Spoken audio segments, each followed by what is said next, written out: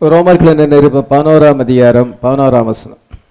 இப்படி இருக்க விழுந்து போகும்படிக்கா இடறினார்கள் என்று கேட்கிறேன். அப்படி அல்லவே அவர்களுக்குள்ளே வைராக்கியத்தை எழுப்பத்தக்கதாக அவளுடைய தவறுதலினாலே புறஜாதிகளுக்கு ரட்சிப்பு கிடைத்தது. இப்படி இருக்க விழுந்து போகும்படிக்கா இடறினார்கள் என்று கேட்கிறேன். அப்படி அல்லவே அவர்களுக்குள்ளே வைராக்கியத்தை எழுப்பத்தக்கதாக அவருடைய தவறுதலாலே புறஜாதிகளுக்கு ரட்சிப்பு கிடைத்தது.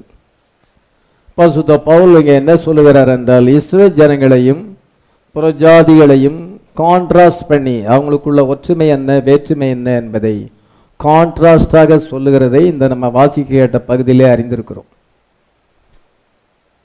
பிரசங்கத்தை எல்லாருமே நல்ல கவனமாக கவனிக்கணும். நம்முடைய பிரயோஜனத்துக்காகத்தான் பிரசங்கம் பண்ணப்படுகிறது, நம்முடைய ஆத்மாவுக்காகத்தான் பிரசங்கம் பண்ணப்படுகிறது. நம்முடைய லைஃப் வார்த்தையோடு கூட இணைக்கப்பட்டிருக்கிறது, எல்லாருக்கும் பிரசங்கம் சம்பந்தப்பட்டிருக்கிறது. அதனால நீங்க கவனமாக கவனிக்க வேண்டும். இங்க பரிசுத்த பவுல் இந்த ரோமர் 11ஆம் அதிகாரம் 9ஆம் அதிகாரத்திலிருந்து 11ஆம் அதிகாரம் வரைக்கும் ரோமர்களின் நிருபத்தை நீங்க வாசிக்கும் பொழுது பவுல் இஸ்ரவேல் ஜனங்களையும் பிரஜாதிகளையும் குறித்து பேசுகிறார். உலகத்துல ரெண்டு குரூப் மக்கள் தான் இருக்கிறாங்க. பல ஜாதிகள், பல பாஷைக்காரர்கள், பல விதமான கோத்திரங்கள், ஜனங்கள் இருந்தாலும் அவிதமாக இருந்தாலும் தேவனுடைய பார்வையிலே உலகத்திலே 2 groups ஆஃப் பீப்புள் தான் இருக்கிறாங்க. அந்த 2 groups ஆஃப் பீப்புள், முதலாவது இஸ்ரவேல், இரண்டாவது சபை, இஸ்ரேல் அண்ட் சர்ச் அல்லது இஸ்ரேல் அண்ட் பிரைடு. இந்த ரெண்டே குரூப் மக்கள் தான் இருக்கிறாங்க. 700 கோடி மக்கள் இருக்காங்க, பல நாடுகள்ல இருக்கிறாங்க, பல விதமான பாஷைகளை பேசுறாங்க, பல நாகரிகத்தை உடையவர்களா இருக்கிறார்கள், பல கல்ச்சர், பல சிவிலைசேஷன். ஜனங்கள் ஒவ்வொரு விதமாக இருக்கிறார்கள். இந்தியா தேசத்திலேயும் பல பாஷை பேசுகிற மக்கள், அவங்களுடைய பழக்க வழக்கங்கள் வித்தியாசமாய் இருக்கிறது. எப்படி எல்லா விதமான ஜனங்கள் நிறைந்த உலகத்திலே நம்ம ஜீவித்துக் கொண்டிருக்கிறோம். அந்த ஜனங்களை தேவன் மேல இருந்து பார்க்கும் பொழுது, இந்த உலகத்தில் இருக்க மக்களை பார்க்கும் பொழுது ஒன்லி 2 groups ஆஃப் பீப்புள் தான், இஸ்ரேல் அண்ட் பிரைட். ஹல்லேலூயா. இப்பொழுது ஆண்டவர் அந்த 2 குரூப் மக்களை தான் பார்க்கிறார், இஸ்ரேல் அண்ட் பிரைட். இஸ்ரேலை குறித்து அங்கே என்ன சொல்லுகிறார் என்றால், the Jews are designed by God to be the timepiece. Israel ஜனங்கள் உலகத்தினுடைய நாள்காட்டியாக இருக்கிறார்கள். நேரம் என்னதென்று நம்ம பார்க்க வேண்டும் என்றால் நம்ம டைம் பீஸை பார்க்கிறோம், வாட்சை பார்க்கிறோம். அதே போல இந்த உலகத்தின் சம்பவங்களை நம்ம பார்க்க வேண்டும் என்றால், இப்பொழுது உலகம் எங்கே வந்திருக்கிறது, எந்த நேரத்திலே வந்திருக்கிறது என்று பார்க்க வேண்டும் என்றால் இஸ்ரேல் தேசத்தை பாருங்கள் என்று பிரதமர் சொல்லுகிறார். இஸ்ரேல் ஜனங்களை தேவன் அந்த யூதர்களை உலகத்தினுடைய டைம் பீஸாக வடிவமைத்திருக்கிறார். The real time piece is Israel. Israel தான் உலகத்தினுடைய உண்மையான டைம் பீஸாக இருக்கிறது. நம்ம ஒவ்வொரு நிமிஷத்தையும் கணக்கு பண்ணுகிறோம். நானும் பிரசங்கத்தை சீக்கிரம் முடிக்கலாம்னா என்னால முடியல, ஆனாலும் நான் பிரயாசப்படுகிறேன். ஏன்னா அந்த நேரம் எவ்வளவு போய்கிட்டு இருக்கு நம்ம பார்த்துக்கிட்டே இருக்கிறோம். எப்பொழுதுமே நம்ம நேரத்தை கவனிக்கிறோம். அதே போல உலகம் எங்க வந்திருக்கிறது என்பதை கவனிக்க வேண்டும் என்றால் நீங்கள் இஸ்ரவேல் தேசத்தை பார்க்க வேண்டும். அதுதான் டைம் பீஸா இருக்கிறது. ஆமென். பைபிள்ல இஸ்ரேல் ஜனங்கள் என்ற பிரைட் ரெண்டாக பிரிக்கப்பட்டிருக்கிறது. பழைய ஏற்பாடு இஸ்ரேல் ஜனங்கள் சம்பந்தப்பட்டது, புதிய ஏற்பாடு பிரஜாதிகளுக்கு சம்பந்தப்பட்டது. Israel and gentile. அடிக்கடி நான் உங்களுக்கு சொல்லுகிறேன், ஜென்டைல் என்றால் என்ன? யூதர் அல்லாத மற்ற ஜாதிகள். ஆனால் யூத ஜனங்களை தெரிந்து கொண்டார், அதை சுற்றி இருக்கிற மற்ற உலகத்தில் இருக்கிற எல்லா ஜாதிகளும் புறஜாதிகள், ஜென்டைல்ஸ் என்று அழைக்கப்படுகிறார்கள். நேரத்தை பார்க்க வேண்டும் என்றால் இஸ்ரவேலை பார்க்க வேண்டும். இஸ்ரேல் ஜனங்கள் இயேசு கிறிஸ்துவை புறக்கணித்தார்கள். they rejected the messiah. மேசியாவை அவர்கள் புறக்கணித்தார்கள். அவர்கள் குருடர்களாக இருந்தார்கள். they were blind. they could not see the messiah. அவங்கள் இயேசு கிறிஸ்துவை மேசியாவை காண தவறிவிட்டார்கள். அவங்களுடைய கண்கள் குருடாக்கப்பட்டிருந்தது. அதை ஏன் அப்படி அவங்க செய்தாங்க? அவங்கள நம்ம குறை சொல்லுகிறோம். ஆண்டவரை அவங்க சிலுவையில் அறைஞ்சாங்க, அவங்க மேசியா அற்புத அடையாளங்களை செய்யும் பொழுது அவர்கள் அதை மறுதலித்தார்கள், அதை ஏற்றுக்கொள்ளவில்லை. இப்படி ஒரு ஜனங்கள் இருப்பாங்களா? ஆண்டவரே மனுஷனா அந்த ஜனங்கள் மத்தியில் தம்மை மேசியா என்று வெளிப்படுத்தும் பொழுது அதை காண தவறி விட்டார்கள். அவர்கள் மேசியாவை சிலுவையில் அறைந்தார்கள். எவ்வளவு பொல்லாத ஜனங்கள் என்று நம்ம நினைப்போம். ஆனால் அது தேவனுடைய பிளானா இருக்கிறது. But that is the plan of God. அது தேவனுடைய திட்டம். உலக தோற்றத்துக்கு முன்னதாக பேர் அறிந்திருக்கிறார். அவர் உலகத்தை 2 ஜனங்களா தான் வச்சிருக்கிறார், ஒன்னு யூதர்கள், இன்னொன்னு புறஜாதிகள். அவங்க கூட ஆண்டவர் பழைய ஏற்பாடுல டீல் பண்ணினார். 4000 இயர்ஸ் அவங்களோட டீல் பண்ணினார், அவங்களோடு ஈடுபட்டார், அவங்களோடு கூட அவர் தன்னை வெளிப்படுத்தி காண்பித்தார். அவர்களுக்கு ஆண்டவர் உதவி செய்தார், அற்புதங்களை செய்தார், அந்த ஜனங்களை நேசித்தார். பின்பு அவர் மனுஷனாக வந்த பொழுது அவர்கள் சிலுவையில் அறைந்தார்கள். அதன் பின்பு ஆண்டவர் அவர்களை புறக்கணித்து விட்டார். இது அவங்க ரிஜெக்டட் ஆனாங்க, அவங்க பிளைண்டா மாறினாங்க. ஆண்டவர் அவங்கள விட்டுட்டு இவங்களுக்கு நம்ம கிட்ட வந்துட்டார், இந்த பிரஜாதிகளுக்கு வந்து விட்டார். அதனால 2 groups of people, 2 பேர்ட்டையும் ஒரே நேரத்தில் டீல் பண்ண மாட்டார். அவங்கள்ட்ட ஆண்டவர் டீல் பண்ணார். இப்பொழுது அவங்க கண்கள் குருடாக்கப்பட்டது, அவரை சிலுவையில் அறைந்தார்கள். இன்னைக்கு நம்ம பக்கம் திரும்பிட்டார். ஹல்லேலூயா. இப்ப 2000 இயர்ஸுக்கு மேலாக ஆண்டவர் யூதர் அல்லாத மற்ற ஜாதிகளோடு டீல் பண்ணி கொண்டிருக்கிறார். இது காட்ஸ் பிளான். இது ஆண்டவருடைய பிளான். பைபிள் எனக்கு அப்படி தெரியும் இப்படி தெரியும் பலர் எல்லாமே சொல்லுவாங்க. அறிய வேண்டிய பிரகாரமாக அநேகர் அவர்கள் அறியவில்லை. ஏன் அறியல? அவங்க அதுக்குன்னு அழைக்கப்படலை. அந்த போதகர் அதுக்கென்று அழைக்கப்படலை, அதனால அவங்களுக்கு புரியாது. நமக்கு எல்லாமே நல்லா புரியுது. இது வர வர இன்னும் சத்தியம் நமக்கு நல்லா புரியும்படியா ஆண்டவர் செய்யறார். ஹல்லேலூயா. பிரசங்கத்தை நீங்க நல்லா கவனிச்சீங்கன்னா நீங்க சத்தியத்தை அறிந்து கொள்ள முடியும். ஆமென். இங்க பரிசுத்த பவுல் கேட்கிறார், அவங்க விழுந்து போகும்படிக்கா இடறினார்கள். அவங்க என்னைக்குமே அப்படியே உருப்படாம போகணும், அப்படியே விழுந்து போய் அவங்க அழிஞ்சு போகணுங்கிறதுக்காகவா இடறினார்கள்?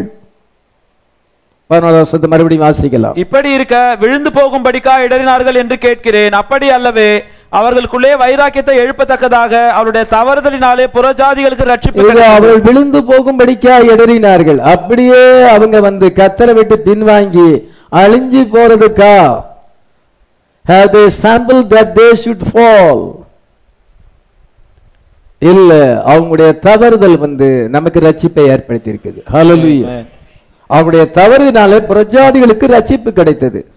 அவங்களுடைய தவறுதல்னாலே இன்னைக்கு நமக்கு ரட்சிப்பு கிடைத்தது.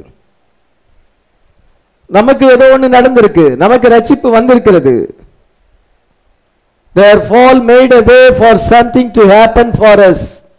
இது அவங்களுடைய விழுந்து போனல் நமக்கு ரட்சிப்பை கொண்டு வந்திருக்கிறது. அவர்கள் யூதர்கள் ரிஜெக்ட் பண்ண வேண்டும், நாம் அதை பெற்றுக்கொள்ள வேண்டும் என்று தேவனுடைய திட்டமாய் இருக்கிறது. உலக தோற்றத்துக்கு முன்னதாகவே தேவன் அவிதமாக நியமித்திருந்தார். ஆமென். The Jews had to reject it for us to get it. நாம் பெரும்படியாக அவங்க இடறினார்கள். ஒரு பொருளை கொண்டு கொடுக்கிறோம், வச்சுக்கிடுங்கன்னா வேண்டாம்னா இன்னொருத்தர் கொடுக்க போறோம். அவங்க வேண்டான்னு சொன்னதுனால இன்னொருத்தர் கிடைக்குது. அவங்களுக்கு கொடுக்கும் பொழுது அவங்க இந்த கிஃப்டை ரிசீவ் பண்ணிட்டா அது இன்னொருத்தர் கிடைக்காது. அவங்க ரிஜெக்ட் பண்ண யாருக்காவது ஒருத்தர் கொடுக்கணும். அதை இவங்க ரிஜெக்ட் பண்ணிட்டாங்க, அப்படியே வச்சுக்கிட முடியாது. ஆண்டவர் சால்வேஷன் சம்பாதித்திருக்கிறார், யூதர்கள் வேண்டாங்கிறாங்க, அதுக்காக அப்படியே ரட்சிப்பை ஹோல்டு பண்ண முடியுமா? அது நமக்கு ஆண்டவர் கொடுத்துட்டார். அவங்க வேண்டான்னு சொன்னனால நமக்கு கிடைச்சி. ஒரு பொண்ணுக்கு ஒரு பையனுக்கு ஒரு பொண்ணை பாக்குறோம், அவன் வேண்டாங்கிறான், அல்லது அந்த பொண்ணு அந்த மாப்பிள்ளை வேண்டாங்குது, அதனால அதுக்காக மேரேஜ் முடியாம இருந்துட முடியுமா? அதை இன்னொருத்தர் கொடுக்குறோம். இவங்க வேண்டான்னு சொன்னனால அது இன்னொருத்தர் கிடைச்சிச்சு. வசி வேண்டான்னு சொன்னனால அது எஸ்தர் கிடைச்சி. வசி அவங்க கீழ்ப்படிஞ்சிருந்தா எஸ்தர் கிடைக்காத. அதுதான் பைபிள். அவங்க வேண்டான்னு சொன்னது நமக்கு கிடைச்சிருக்கு. அவங்க வேண்டாம், அவங்க ரிசீவ் பண்ணியிருந்தா நமக்கு கிடைச்சிருக்காது.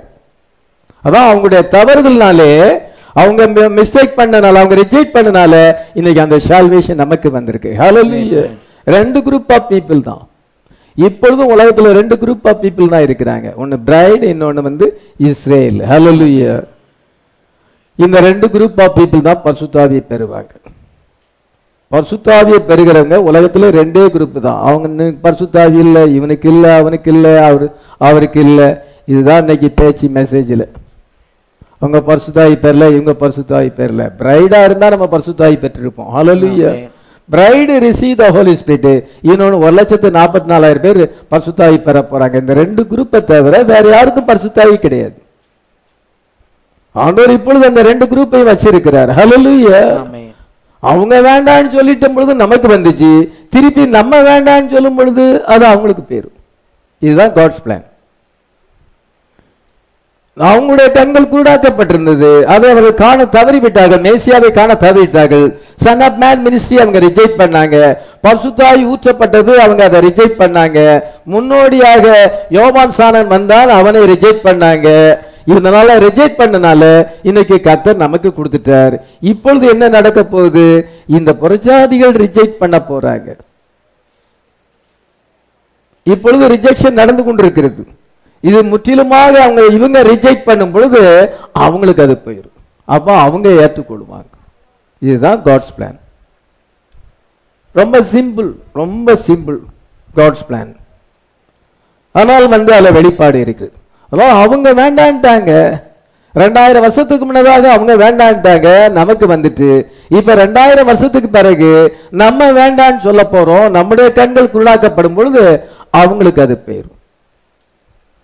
இதுதான் ஆண்டவர் திட்டம் வச்சிருக்கிறார். அப்படி அவங்க ரிசீவ் பண்ணுவாங்க. 1,44,000 யூதர்கள், அந்த இஸ்ரவேல் ஜனங்கள் முத்திரிக்கப்படுவார்கள். அதன் முன்பு ஆண்டவர் உலகத்தெல்லாம் அழிச்சிட்டு நம்ம அந்த குரூப்பையும் இந்த குரூப்பையும் ரெண்டு குரூப்பையும் ஆண்டவர் ஏதேன்ல கொண்டு வர போறார், மில்லினியத்துக்கு கொண்டு வர போறார். ஹல்லேலூயா. 1000 வருஷம் இயேசுவோடு இந்த உலகத்தை ஆளுகை செய்யும். இங்க இருக்கிற நீங்களுக்கு உங்களுக்கு அவ்வளவு, இன்னும் கொஞ்ச நாள்ல நீங்க ஆளுகை செய்ய போறீங்க. கொஞ்ச நாள்ல எலெக்ஷன் வரும். தமிழ்நாட்டில் யார் சீஃப் மினிஸ்டர் வருவான்னு உலகமே எதிர்பார்த்துக்கிட்டு இருக்கு. ஆனா நம்ம என்ன எதிர்பார்க்கிறோம்? இந்த ராஜ்யங்கள் எல்லாம் அழிஞ்சு போகும். அந்த பிரைடும் 1,44,000 இந்த உலகத்தை சுதந்திரிக்க போறோம். ஹல்லேலூயா. முழு உலகத்தை ஆளுகை செய்ய போறோம். உலகம் இந்த மாதிரி இருக்காது, அது ஏதேனாக இருக்கும். முழு உலகமும் ஏதேன் மாதிரி இருக்கும். ஏற்கனவே இந்த உலகத்துல தேவனுடைய ராஜ்யம் இருந்தது. ஆதாம் விழுந்து போனனாலே இந்த உலகமானது பிசாசின் கையிலே கொடுக்கப்பட்டது. பிசாசு தன்னுடைய ஏதேனை உண்டாக்கி சயின்டிபிக் வேர்ல்டை கொண்டு வந்து அறிவு நிறைந்த உலகமாக மாற்றி உலகத்தை பாழாக்கி விட்டான், கெடுத்து விட்டான், பூமியை கெடுத்து விட்டான். இப்பொழுது கர்த்தர் என்ன செய்தார் என்றால், இந்த பிரைடும் புல்லாக வேண்டும், நிறைவு வர வேண்டும். அதன் முன்பு அந்த 1,44,000 பேர் முத்திரிக்கப்படும் பொழுது இந்த உலகத்தை அர்மகதோன் யுத்தத்தில் அழித்து இத ரெண்டு குரூப் ஆஃப் பீப்புளுக்கும், old testament and new testament பீப்புளுக்கு ஆண்டவர் இந்த பூமியை கொடுக்க போறார். ஹல்லேலூயா. நம்ம ஆளுகை செய்யும்படியாக பிறந்திருக்கிறோம். நீங்க சாதாரண ஜனங்கள் அல்ல. உங்களை ஆண்டவர் அதுக்காக அழைச்சிருக்கிறாரு. இவ்வளவு பெரிய சிலாக்கியத்தை இழந்து போக கூடாது. இந்த உலக வாழ்க்கை ரொம்ப குறுகினது, ரொம்ப சின்னது. அதுலயும் நம்ம 3/4 பகுதியை கடந்து விட்டோம். நான் 3/4 பகுதியை கடந்து விட்டேன். இனி எவ்வளவு காலம் எனக்கு இருக்குன்னு தெரியல. ரொம்ப வருஷத்தை கடந்து விட்டோம். எத்தனையோ அனுபவத்தை பெற்று விட்டோம். எத்தனையோ மக்களை சந்தித்து விட்டோம். எவ்வளவு போராட்டங்களை, எவ்வளவு பிரச்சனைகளை சந்தித்து விட்டாச்சு. இன்னும் கொஞ்ச நேரம் தான். இன்னும் கொஞ்ச நேரத்துல நமக்கு பெரிய பிளஸிங் வரப்போகுது. ஹல்லேலூயா. அதுக்கு பிறகு துன்பமே இல்லை. No more sorrow, no more death, no more weariness. எதுவுமே இல்லை. எந்த குழப்பம் பிரச்சனையும் இல்லை. மனுஷங்களோடு போராட்டமே கிடையாது. ஹல்லேலூயா. பாடுபட வேண்டிய அவசியமே இல்லை. வருமானம் சம்பாதிக்க வேண்டிய அவசியமே இல்லை. நம்ம எல்லாத்தையும் ஆளுகை செய்வோம். ஹல்லேலூயா. எவ்வளவு பிளஸிங் ஆண்டவர் வச்சிருக்கிறாரு. இதை ஏன் அற்ப ஆசைகளுக்காக, பாவத்துக்காக மனுஷன் அதை இழந்து போக வேண்டும்? சின்ன சின்ன காரியங்களுக்காக ஏன் இழந்து போக வேண்டும்? அற்பமான உலக ஆசைக்காக நம்ம ஏன் அதை இழந்து போக வேண்டும்? நமக்கு கண் திறக்கப்படணும். நம்முடைய கண் திறக்கப்பட்டு நம்ம தேவனுடைய வார்த்தையை நம்ம அறிவோம் என்றால், சரியான விதமாய் அறிவோம் என்றால் நிச்சயமாக அவருடைய வார்த்தைக்கு வருவோம். ஹல்லேலூயா. இந்த மெசேஜ் அவர் தான் அங்க கொண்டு சொல்லுது. சாபன செய்திகள் கொண்டு சொல்லாது. சாபன போதகர்களால வழி நடத்த முடியாது. அவங்களால முடிஞ்சது 4 அந்நிய பாஷை பேசுவதுதான். வேற அவங்களால ஒன்றும் செய்ய முடியாது. ஒரு பிரயோஜனம் கிடையாது சாபன உபதேசம். எந்த வெளிப்பாடும் இல்லை, எந்த அண்டர்ஸ்டாண்டிங்கும் இல்லை. ஆனால் கர்த்தர் நமக்கு ஒரு ப்ராஃபட் அனுப்பி நமக்கு அண்டர்ஸ்டாண்டிங் கொண்டு வந்திருக்கிறார். ஹல்லேலூயா. அவங்க ரிஜெக்ட் பண்ணனால நம்ம பத்துக்கிட்டோம். இப்போ நம்ம ரிஜெக்ட் பண்ணும் பொழுது, ஜென்டைல்ஸ் ரிஜெக்ட் பண்ணும் பொழுது ஜூஸுக்கு அது திரும்பி போயிடும். அதைத்தான் பரிசுத்த பவுல் இந்த 11ஆம் அதிகாரம் நம்ம வாசிக்க கேட்ட பகுதியிலே சொல்லுகிறார். 12ஆம் வசனத்தை வாசிக்கலாம். அவளுடைய தவறு உலகத்திற்கு ஐஸ்வர்யமும் அவளுடைய குறைவு புறஜாதிகளுக்கு ஐஸ்வர்யமாய் இருக்க அவளுடைய நிறைவு எவ்வளவு அதிகமாய் அப்படி இருக்கும். இது அவளுடைய தவறு. அவங்க மேசியாவை சிலுவையில் அறைந்தது, அவங்க மேசியாவை புறக்கணித்தது நமக்கு உலகத்துக்கு ஐஸ்வர்யமாய் இருக்கு. நமக்கு எவ்வளவு பெரிய சால்வேஷன். ஹல்லேலூயா. நமக்கு எவ்வளவு பிளஸிங், எவ்வளவு ஆசீர்வாதம் நமக்கு வந்திருக்கு. நமக்கு அது ஐஸ்வர்யமா இருக்கும் பொழுது அவங்களுடைய நிறைவு, அவங்களுடைய குறைவு, அவங்களுடைய நிறைவு ரெண்டையும் கான்ட்ராஸ்ட் பண்ணுகிறார். If they fall, them could bring salvation to you. அவங்களுடைய விழுந்து போனது நமக்கு ரட்சிப்பை ஏற்படுத்தினால், what would the restoration of them bring to you? அவங்க என்ன சொன்னால் ரெஸ்டோரேஷன் ஆகும், மறுபடியும் அவர்கள் வார்த்தைக்கு திரும்பும் பொழுது, மேசியாவை ஏற்றுக்கொள்ளும் பொழுது உங்களுக்கு அது எவ்வளவு ஆசீர்வாதத்தை கொண்டு வரும். பவுல் ஃபவுண்டேஷன் மெசேஞ்சர், அசிபார உபதேசத்தை பவுல் போடுகிறார். பவுல் தேவனால தெரிந்து கொள்ளப்பட்ட பிரதானமான அப்போஸ்தலர். எல்லா வெளிப்பாடும் பவுலுக்கு தான் வந்தது. அல்ல பரிசுத்த பவுல் என்ன சொல்லுகிறார்? அவங்க தவறுதல் நமக்கு ரட்சிப்பை ஏற்படுத்தினால், அவங்க வார்த்தைக்கு திருப்பப்படும் பொழுது, அந்த 1,44,000 பேர் அந்த யூதர்கள் மறுபடியும் வார்த்தைக்கு திரும்பும் பொழுது அது உலகத்துக்கு எவ்வளவு பெரிய ஆசீர்வாதமா இருக்கும். தவறுதலே ஆசீர்வாதமாயிருந்தால் ரெஸ்டோரேஷன் எவ்வளவு அதிகமான ஆசீர்வாதத்தை கொண்டு வரும். அது என்னத்தை கொண்டு வரும்? மிலினியத்தை கொண்டு வரும். அவங்க ரெஸ்டோர் ஆகலைன்னா மிலினியம் வராது. நம்ம மேல போலன்னா அவங்களுக்கு சத்தியம் போவாது. அவங்க மீட்கப்படலைன்னா மிலினியம் வராது. ஏன்னா ப்ரோக்ராம் 1 by 1 தான் வரணும். ஒன்னு வராம இன்னொன்னு வர முடியாது. அதனால அந்த 1,44,000 இஸ்ரவேல் ஜனங்கள் முத்தரிக்கப்படும் பொழுது, அவர்கள் வார்த்தையை கேட்டு விசுவாசிக்கும் பொழுது, பரிசுத்த ஆவியினாலே முத்தரிக்கப்படும் பொழுது மிலினியம் வரும். அல்லது மிலினியம் வராது, 1000 வருஷ ஆளுகை வராது, ஏதேன் வராது. மனுஷங்கிட்ட கடந்து நம்ம பாடாப்படணும். இது பாருங்க, சென்ட்ரல் கவர்மெண்ட் என்ன பாடாப்படுத்துது. அந்த விவசாயிகள் பல நாட்களாக குளிர்ல கிடந்து ஸ்ட்ரைக் பண்றாங்க. விவசாய சட்டத்தை ரத்து பண்ணுனா இவங்க ரத்து பண்ண மாட்டேங்கிறாங்க. சிஏஏ ஜனவரி மாசத்துல இருந்து கொண்டு வருவோம். நிறைய பேரை நீங்க இந்திய நாட்டு பிரஜை இல்லை அப்படின்னு டிடென்ஷன் சென்டருக்கு அனுப்பிடுவாங்க, அகதிகள் முகாமுக்கு அனுப்பிடுவாங்க. நீ இந்திய நாட்டு பிரஜையே கிடையாது. யார் யாரை பழி வாங்கணுமோ அவங்கள பழி வாங்குவது. அதே போல உத்தரப்பிரதேசல அந்த சீஃப் மினிஸ்டர் என்ன சொல்லி இருக்கிறாரு? கல்யாணம் கட்டுவதற்காக நீங்க மதம் மாற்றம் பண்ணீங்கன்னா அரெஸ்ட் பண்ணப்பட 2-3 பேர் அரெஸ்ட் பண்ணியாச்சு. அவங்க அரெஸ்ட் பண்ணணுங்கிறதுக்காக தான் அந்த சட்டத்தை கொண்டு வருது. ஒரு துறவி அங்க யூபி ஆளுகை செய்கிறார். அவர் கிறிஸ்தவ மார்க்கத்துக்கும் மற்ற மதத்துக்கு விரோதமாக அவங்க 2 பேர் வேற மதத்தை சேர்ந்தாங்க. மேரேஜ் பண்ணும் பொழுது உடனே அவங்களை அரெஸ்ட் பண்ணி போட்டுருது. இந்த மாதிரி ஒரு உலகத்துல இருக்க மனுஷனுடைய ஆட்சி நமக்கு அதிக தொல்லை கொடுக்கிறது. அந்த காலத்துல இருந்தவங்க அவ்விதமா செய்யல, இப்பொழுது அதிக தொல்லை கொடுக்குது. என்றைக்கு நமக்கு இதுல இருந்து விடுதலை கிடைக்கும்னு நம்ம நினைக்க வேண்டியதா இருக்குது. அந்த சட்ட திட்டங்களை நம்ம பார்க்க வேண்டியதா இருக்குது. அந்த கொஞ்சம் 50 வருஷத்துக்கு முன்னாடி யாருமே சட்டத்தை பார்க்க மாட்டாங்க. அவங்க பாட்டுல அவங்க வேலையை பார்ப்பாங்க, சம்பாதிப்பாங்க, வாழுவாங்க. சட்டங்கிறத கவர்மெண்ட் பார்த்துக்கிட்டு போயிட்டே இருப்பாங்க. யாருக்கும் எந்த உபத்திரமும் இல்லை. இப்ப எவ்வளவு உபத்திரம் வருது பாருங்க. நம்ம மனுஷனுடைய ஆட்சியில இருக்கிறோம். நம்ம தேவன் நம்மை ஆளுகை செய்ய வேண்டும். ஹல்லேலூயா. அவரோடு சேர்ந்து நம்ம ஆளுகை செய்ய வேண்டும். பரிசுத்தவான்கள் உலகத்தை ஆளுகை செய்ய வேண்டும். ஹல்லேலூயா. துறவிகள் அல்ல, பரிசுத்தவான்கள் உலகத்தை ஆளுகை செய்வார்கள் என்று நமக்கு தானியேல் 7:25 பரிசுத்தவான்கள் ராஜரீகத்தை பெற்று உலகத்தை ஆளுகை செய்வார்கள். தானியேல் 7:25 வாசிக்கலாம். ஆனாலும் உன்னதமானுடைய பரிசுத்தவான்கள் ராஜரீகத்தை பெற்று என்றென்றைக்கும் உள்ள சதா காலங்களிலும் ராஜ்யத்தை சுதந்திரிப்பார்கள். உன்னதமான பரிசுத்தவான்கள் ஆளுகை செய்வார்கள். நீங்க ஆளுகை செய்யணும், துறவிகள் ஆளுகை செய்யக்கூடாது. இந்தியா துறவிகள் ஆளுகை செய்கிறார்கள். எப்படி இருக்கு பாத்தீங்களா? துறவிகள் என்ன செய்வாங்க? தாடியை வளர்ப்பாங்க, மேரேஜ் பண்ண மாட்டாங்க, தாடி வளர்ப்பார்கள். அவங்களுக்கு மேரேஜின்னு ஒன்று இருந்தால் தான் குடும்பத்தில் இருக்க என்ன பிரச்சனைகள்லாம் தெரியும். அவங்க தான் துறவியாக இருக்கிறாங்களே. இதை மாதிரி இருக்குது உலகம். நம்ம விதமான ஒரு உலகத்தை ஜீவித்து கொண்டிருக்கிறோம். இயேசுவோடு கூட நம்முடைய மணவாளனோடு சேர்ந்து இதோ உலகத்தை நம்ம ஆளுகை செய்வோம். ஆமென். ஆகாஸ்வேரி எஸ்தர் ஆளுகை செய்தது போல இந்த உலகத்தை நம்ம 1000 வருஷம், 5 வருஷம் அல்ல 1000 வருஷம் ஆளுகை செய்வோம். ஹல்லேலூயா. ஆமென். ஆண்டவர் நமக்கு அதை வச்சுக்காரு. அந்த 1,40,000 அந்த இஸ்ரேல் ஜனங்கள் வரலன்னா நம்ம வர முடியாது. நம்ம ரிஜெக்ட் பண்ணாம அவங்களுக்கு போகாது. இப்ப சாபனங்கள் ரிஜெக்ட் பண்ணுகிறது. இயேசு கிறிஸ்துவின் நாமத்தில் ஞானஸ்நானம் எடுக்கணும்னா எடுக்க மாட்டாங்கிறாங்க. அவன் கர்த்தர் ஒரு தீர்க்கதரிசி அனுப்பினார், முத்திரைகள் திறக்கப்பட்டதுன்னா அவங்க விசுவாசிக்க மாட்டாங்கிறாங்க, புறக்கணிக்கிறாங்க. பூ உனக்கு பொட்டுலாம் தேவையில்லை, உனக்கு ஜுவல்ஸ் தேவையில்லை அப்படின்னு நான் ஒரு பெந்தகோஸ்த பாஸ்டர்ட்ட பேசும் பொழுது ரொம்ப எதிர்ப்பு தெரிவிக்கிறார்.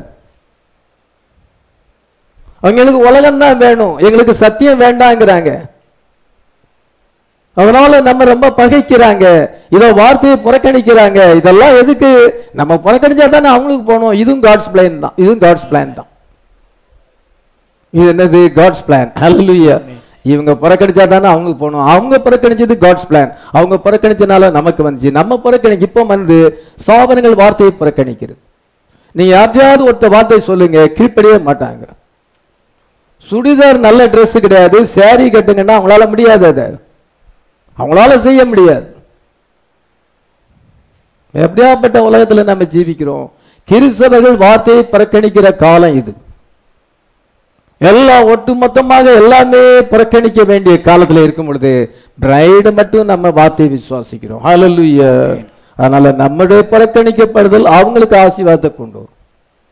அவங்க ரிசீவ் பண்ணும் பொழுது இது மில்லினியம் ஏற்படும். ஹல்லேலூயா. இது காட்ஸ் பிளானா இருக்கிறது. நம்ம அந்த பிளான் நம்முடைய மனசுல தெரியணும். எப்பொழுதுமே அந்த பிளான் நம்ம மனசுல இருந்தா யாரும் நம்ம வஞ்சிக்க முடியாது. நம்ம சோர்ந்து போக வேண்டிய அவசியம் இல்லை. 13 வாசிக்கலாம். புறஜாதியாராகிய உங்களுடனே பேசுகிறேன். புறஜாதிகளுக்கு நான் அப்போஸ்தலனா இருக்கிறதுனாலே என் இனத்தாருக்குள்ளே நான் வைராக்கியத்தை எழுப்பி அவர்களில் சிலரை ரட்சிக்க வேண்டும் என்று. சரி, போதும்.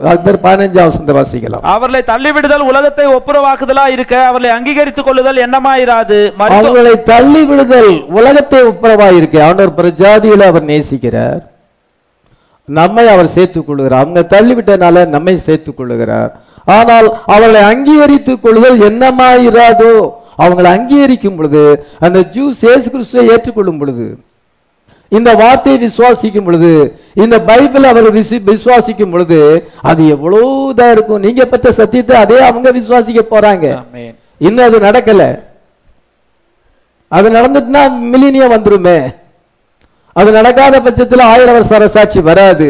அவங்களை அங்கீகரித்துக் கொள்ளுதல் எவ்வளவு என்னமா இராதோ அது ஜீவன் உண்டானது போல இருக்கும். Hallelujah. Casting away receiving of them. அவங்களை தள்ளிவிடுதல், அவங்களை ஏற்றுக்கொள்ளுதல். ஆண்டவர் அவங்களை தள்ளிவிட்டார், திருப்பி அவங்களை ஏற்றுக்கொள்ள போகிறார். ஹல்லேலூயா. அவர்கள் ஆபிரகாமின் சந்ததியார். ஹல்லேலூயா. ஆபிரகாமோடு ஆண்டவர் 1000 தலைமுறை உடன்படிக்கை பண்ணியிருக்கிறார். அந்த உடன்படிக்கை அவமாக போகவே செய்யாது. ஆண்டவருடைய மனசுல அந்த இஸ்ரவேல் ஜனங்கள் எப்பொழுதுமே இருக்கிறார். அவங்கள ஒரு காலம் அவர் ரிஜெக்ட் பண்ண மாட்டார். எருசலேமே அவர் மறக்க மாட்டார். கர்த்தர் என்ன செய்தார் என்றால் அவங்கள புறக்கணிச்சிட்டு இன்றைக்கு நம்மகிட்ட வந்துட்டார். ஒரு நாளிலே அந்திகிறிஸ்து வருவான். Man of sin will be revealed. பாவ மனுஷன் வெளிப்படுவான். இப்பொழுது என்ன வெளிப்பட்டிருக்குது? Son of man revealed. Hallelujah. நீங்க சன் ஆஃப் மேன் ரிவீல்ல இருக்கிறீங்க. மனுஷகுமாரன் வெளிப்பட்டிருக்கிறார். மனுஷகுமாரனுடைய ஊழியத்திலே இருக்கிறோம். சீக்கிரத்திலே சன் ஆஃப் அந்த பாவ மனுஷன், மேன் ஆஃப் சின், பாவ மனுஷன் வெளிப்படுவான். நம்ம மேல போன பின்பு பாவ மனுஷன் வெளிப்படும் பொழுது அந்த யூதர்கள் அந்த ஆட்சியிலே சிக்கிக் கொள்வார்கள். புத்தி இல்லாத கனிகள் சிக்கிக் கொள்வார்கள். அப்பொழுது அவர்கள் முத்திரை 2 சாட்சிகள் வருவார்கள். மோசஸ் அண்ட் எலிஜா அங்க வார்த்தையை போதிக்கும் பொழுது, இதே வார்த்தையை போதிக்கும் பொழுது அவர்களை ஏற்றுக்கொள்வார்கள். அவர்களை தேவன் அங்கீகரிப்பார். எல்லாரையும் அல்ல, 1,44,000 பேர். ஹல்லேலூயா. அதனால அவர்கள் எப்பொழுது அவங்க அந்த சால்வேஷனை பெறுவாங்க? அந்த பாவ மனுஷன் உலகத்தை ஆளுகை செய்யும் பொழுது. சாத்தானுக்கு 7 years ஆண்டவர் கொடுக்கிறார். நமக்கு ஆண்டவர் 1000 வருஷம் தரப்போறார். ஹல்லேலூயா. அவனுக்கு 7 இயர்ஸ் கொடுக்கப்படுகிறது. அந்த 7 இயர்ஸ் பீரியட்ல தான் இவங்க யூதர்கள் ரட்சிக்கப்பட வேண்டும். முதல் 3 வருஷம் உபத்திர காலம் கிடையாது. யூதர்களோடு உடன்படிக்கை பண்ணுவான். பின்பு அவன் மிருகத்தின் முத்திரையை கொண்டு வரும் பொழுது மகா உபத்திர காலம் 3 வருஷம் நடைபெறும். அந்த 3 வருஷ மகா உபத்திர காலத்திலே அவர்கள் எல்லாரும் கொல்லப்படுவார்கள். அந்த 1,44,000 பேர் கொல்லப்படுவார்கள். ஆனாலும் அவர்களுக்கு அவர்கள் மீட்கப்பட்டிருக்கிறார்கள். ஹல்லேலூயா. அவர்கள் உயிர்த்து 1000 வருஷ அரசாட்சியிலே பங்கு பெறுவார்கள். இது காட்ஸ் பிளானா இருக்குது. இயேசு கிறிஸ்து உயிர்த்து 3 நாள்ல உயிர்த்தெழுந்துட்டார். ஆனா 7 சபை கால பரிசுத்தவான்கள் உயிர்த்து மரிச்சு எவ்வளோ நாளா இன்னும் உயிர்த்தெழுதாம இருக்கிறாங்க. இயேசு கிறிஸ்து 3 நாள்ல உயிர்த்தெழுந்துட்டார். அதே போல 1,44,000 பேர் ரத்த சாட்சியா மரிச்சு உடனே உயிர்த்தெழுந்து அவங்க 1000 வருஷ அரசாட்சிக்கு வர்றாங்க. அவங்களுக்கு குயிக்கா ரெசரேஷன் கிடைக்குது. அவங்களுக்கு 1000 வருஷ அரசாட்சியில பங்கு உண்டு. புத்தி இல்லாத கனிகளுக்கு பங்கு கிடையாது. அந்த சேவ்டு பீப்புள் கடைசி உயிர்த்தெழுல வருவாங்க. 1000 வருஷத்துக்கு பிறகு வருவாங்க. இவங்களுக்கு உடனடியா உயிர்த்தெழுதல் நடந்து இவங்களும் நாமும் என்ன செய்வோம், பிரைடும் உலகத்தை 1000 வருஷம் ஆளுகை செய்வோம். இது காட்ஸ் பிளான். அது உங்களுக்கு எல்லாருக்குமே நல்லா புரியும் நினைக்கிறேன். உங்களுக்கு புரிய வேண்டும் இது. அதன் பின்பு 17ஆம் வசனத்தை வாசிக்கலாம். சில கிளைகள் முறித்து போடப்பட்டிருக்க காட்டொலியோரமாகிய நீ அவைகள் இருந்த இடத்தில் ஒட்ட வைக்கப்பட்டு ஒலிவ மரத்தின் வேருக்கும் சாரத்துக்கும் உடன் பங்காளியா இருந்தாயானால் சரி போதும். இந்த இடத்துல மரத்தை ஒட்டு போடுறதை குறித்து சொல்லுகிறார். மாமரத்துல ஒட்டு போடுவாங்க. எப்படின்னா ஒரு மரம் நல்ல அது புளிப்பான பழங்களை கொடுக்கிறது என்று சொன்னால் அந்த மரத்தினுடைய இந்த கிளை அதை வெட்டிட்டு நல்ல பழம் கொடுக்கல, நல்ல இனிப்பான பழத்தை கொடுக்கிற மாமரத்தினுடைய பிரான்ச்சை கொண்டு அந்த கிளையை கொண்டு அதில் ஒட்டு போடும் பொழுது மரம் புளிப்பானதை கொடுக்கறது தான். ஆனா இப்போ என்ன செய்யுது, எல்லாமே தித்திப்பான பழத்தை கொடுக்கும். காரணம் என்னன்னா அந்த கிளை தான், பிரான்ச்சு தான் கனி கொடுக்குது. மரம் கனி கொடுக்கல, பிரான்ச்சு தான் கொடுக்குது. இந்த பிரான்ச்சை என்னன்னா நல்ல மரத்தை கொண்டு இனிப்பான பழத்தை கொண்டு கொடுக்கறதானே அந்த கிளையை கொண்டு ஒட்டு போடும் பொழுது பின்பு அந்த மரத்துல எல்லாமே இனிப்பா பழம் இருக்கும். ஏன்னா அந்த ஸ்டெம்மோடு கூட ஒட்டு போடப்பட்டிருக்கு. அதை குறித்து இப்ப என்ன சொல்லு இங்க பரிசுத்த பவுல் சொல்ற 2000 வருஷத்துக்கு முன்னாகவே ஒட்டு போடப்படுற இந்த மரத்தை குறித்து அவர் சொல்லி இருக்கிறார். இப்ப அது நடக்குது. ஆனா 2000 வருஷத்துக்கு முன்னதான் அவர் சொல்லி இருக்கிறாரு. நம்ம காட்டு ஒலிவ மரம், ஒலிவ மரத்துல எண்ணெய் ஆலிவ் ஆயில் ரொம்ப காஸ்ட்லியானது. சமையல் பண்றதுக்கு அந்த ஆலிவ் ஆயில், விளக்கு எரிக்கிறதுக்கும் ஆலிவ் ஆயில் தான். அவங்களுக்கு எல்லாமே ஆலிவ் ஆயில் தான். உடம்புக்கு ஆரோக்கியத்துக்கு ஆலிவ் ஆயில் ரொம்ப சிறந்தது. அது ஒரு நல்ல ஆயில். அது ஆலிவ மர கொட்டையில இருந்து அது கிடைக்கிறது. அதுல காட்டு ஒலிவ மரம், நல்ல ஒலிவ மரம் 2 இருக்குதான். மாமரத்துல புளிப்பு இருக்குது, இனிப்பு இருக்குது. இல்ல வாயில வைக்கவே முடியாது, அந்த மாதிரி இருக்கும் சில மாம்பழம். சில ரொம்ப இனிப்பா இருக்கும், காய சாப்பிட்டாலே இனிப்பா இருக்கும். அதே மாதிரி நல்ல ஒலிவ மரம் இருக்குது, காட்டு ஒலிவ மரம் இருக்குது. காட்டு ஒலிவ மரம் சரியா காய் காய்க்காது. அதனால நல்ல ஒலிவ மரத்துல கொண்டு போயிட்டு இந்த காட்டு ஒலிவ மர கிளையை பண்ணும் பொழுது அங்க ஒட்டு போடப்பட்டிருக்குன்னு சொல்லுகிறார். சில கிளைகள் முறித்து போடப்பட்டிருக்கு. அந்த என்றால் நல்ல பலன் கொடுக்காதனால காட்டொலிவ மரமாகிய நீ அவைகள் இருந்த இடத்தில் ஒட்ட வைக்கப்பட்டிருக்கிறாய். அதனால கர்த்தர் நம்மளை கொண்டு அதில் ஒட்ட வைக்கப்படும் பொழுது நம்ம நல்ல கனிகளை இப்பொழுது கொடுக்கிறோம். ஹல்லேலூயா. யூதர்கள் அவங்க நல்ல மரம். சில கிளைகள் சரியில்லைன்னு முறிச்சு போட்டார் ஆண்டவர். அவங்களை முறிச்சு போட்டுட்டு இன்னைக்கு நம்மளை கொண்டு ஒட்ட வச்சிருக்கிறார். ஹல்லேலூயா. இப்பொழுது அந்த ஒலிவ மரத்தை சார பெற்று நம்ம நல்ல கனிகளை கொடுக்கிறோம். ஆனா சுபாவத்தின்படி நம்ம நல்லவங்க நம்ம கிடையாது. கர்த்தருடைய வார்த்தையை ஏற்றுக்கொள்ளாதவங்க, வைல்டு பீப்புள், தீய பழக்கம் துன்மார்க்கத்தை உடையவர்கள், விக்கிரக வழிபாடு செய்தவர்கள், பலவிதமான அஞ்ஞான தெய்வங்களை வழிபடுகிற நம்ம கொண்டு போயிட்டு ஆண்டவர் யூத மார்க்கத்தில் நம்மளை இணைச்சி விட்டார். ஹல்லேலூயா. You graft in a branch in a tree. இப்பொழுது நம்ம அந்த ஜீவனை பெற்று அவங்ககிட்ட ஜீவனை பெற்று நம்ம இன்னைக்கு கனிகளை கொடுக்கிறோம். ஹல்லேலூயா. இன்னைக்கு இஸ்ரவேல் ஜனங்களை கொண்டு போய் நம்ம இணைச்சிட்டா ஆண்டவர், அங்க போய் இணைச்சிட்டாரு. நம்ம நம்ம விக்கிரங்களை கல்லு மண்ணான தெய்வங்களை வழிபட்டு கொண்டிருந்தோம், இயற்கையை வழிபட்டு கொண்டிருந்தோம், மனம் போல நம்ம ஜீவித்தோம். இவங்க நம்ம இந்தியன்ஸ் அவிதமானவங்க, உலகத்தில் இருக்க பிரஜாதிகள் எல்லாரும் அப்படியாப்படும். இவங்களை கொண்டு போயிட்டு ஆண்டவர் இந்த பழைய ஏற்பாடு இந்த யூதர்களோடு இழைச்சிட்டாரு. ஹல்லேலூயா. இப்போ அந்த சத்தியத்தெல்லாம் நம்ம அறிஞ்சுக்கிட்டு இருக்கிறோம். ஹல்லேலூயா. நம்மளை கொண்டு போய் அங்க ஒட்டு போட்டு விட்டார். அவங்ககிட்ட இருந்து தான் நம்ம எல்லாத்தையுமே பெற்றிருக்கிறோம். யூதர்கள் வழியாக ரட்சிப்பு வருகிறது, அந்த யூதர்கள் மூலமா தான் நம்ம பெற்றிருக்கிறோம். ஆமென்.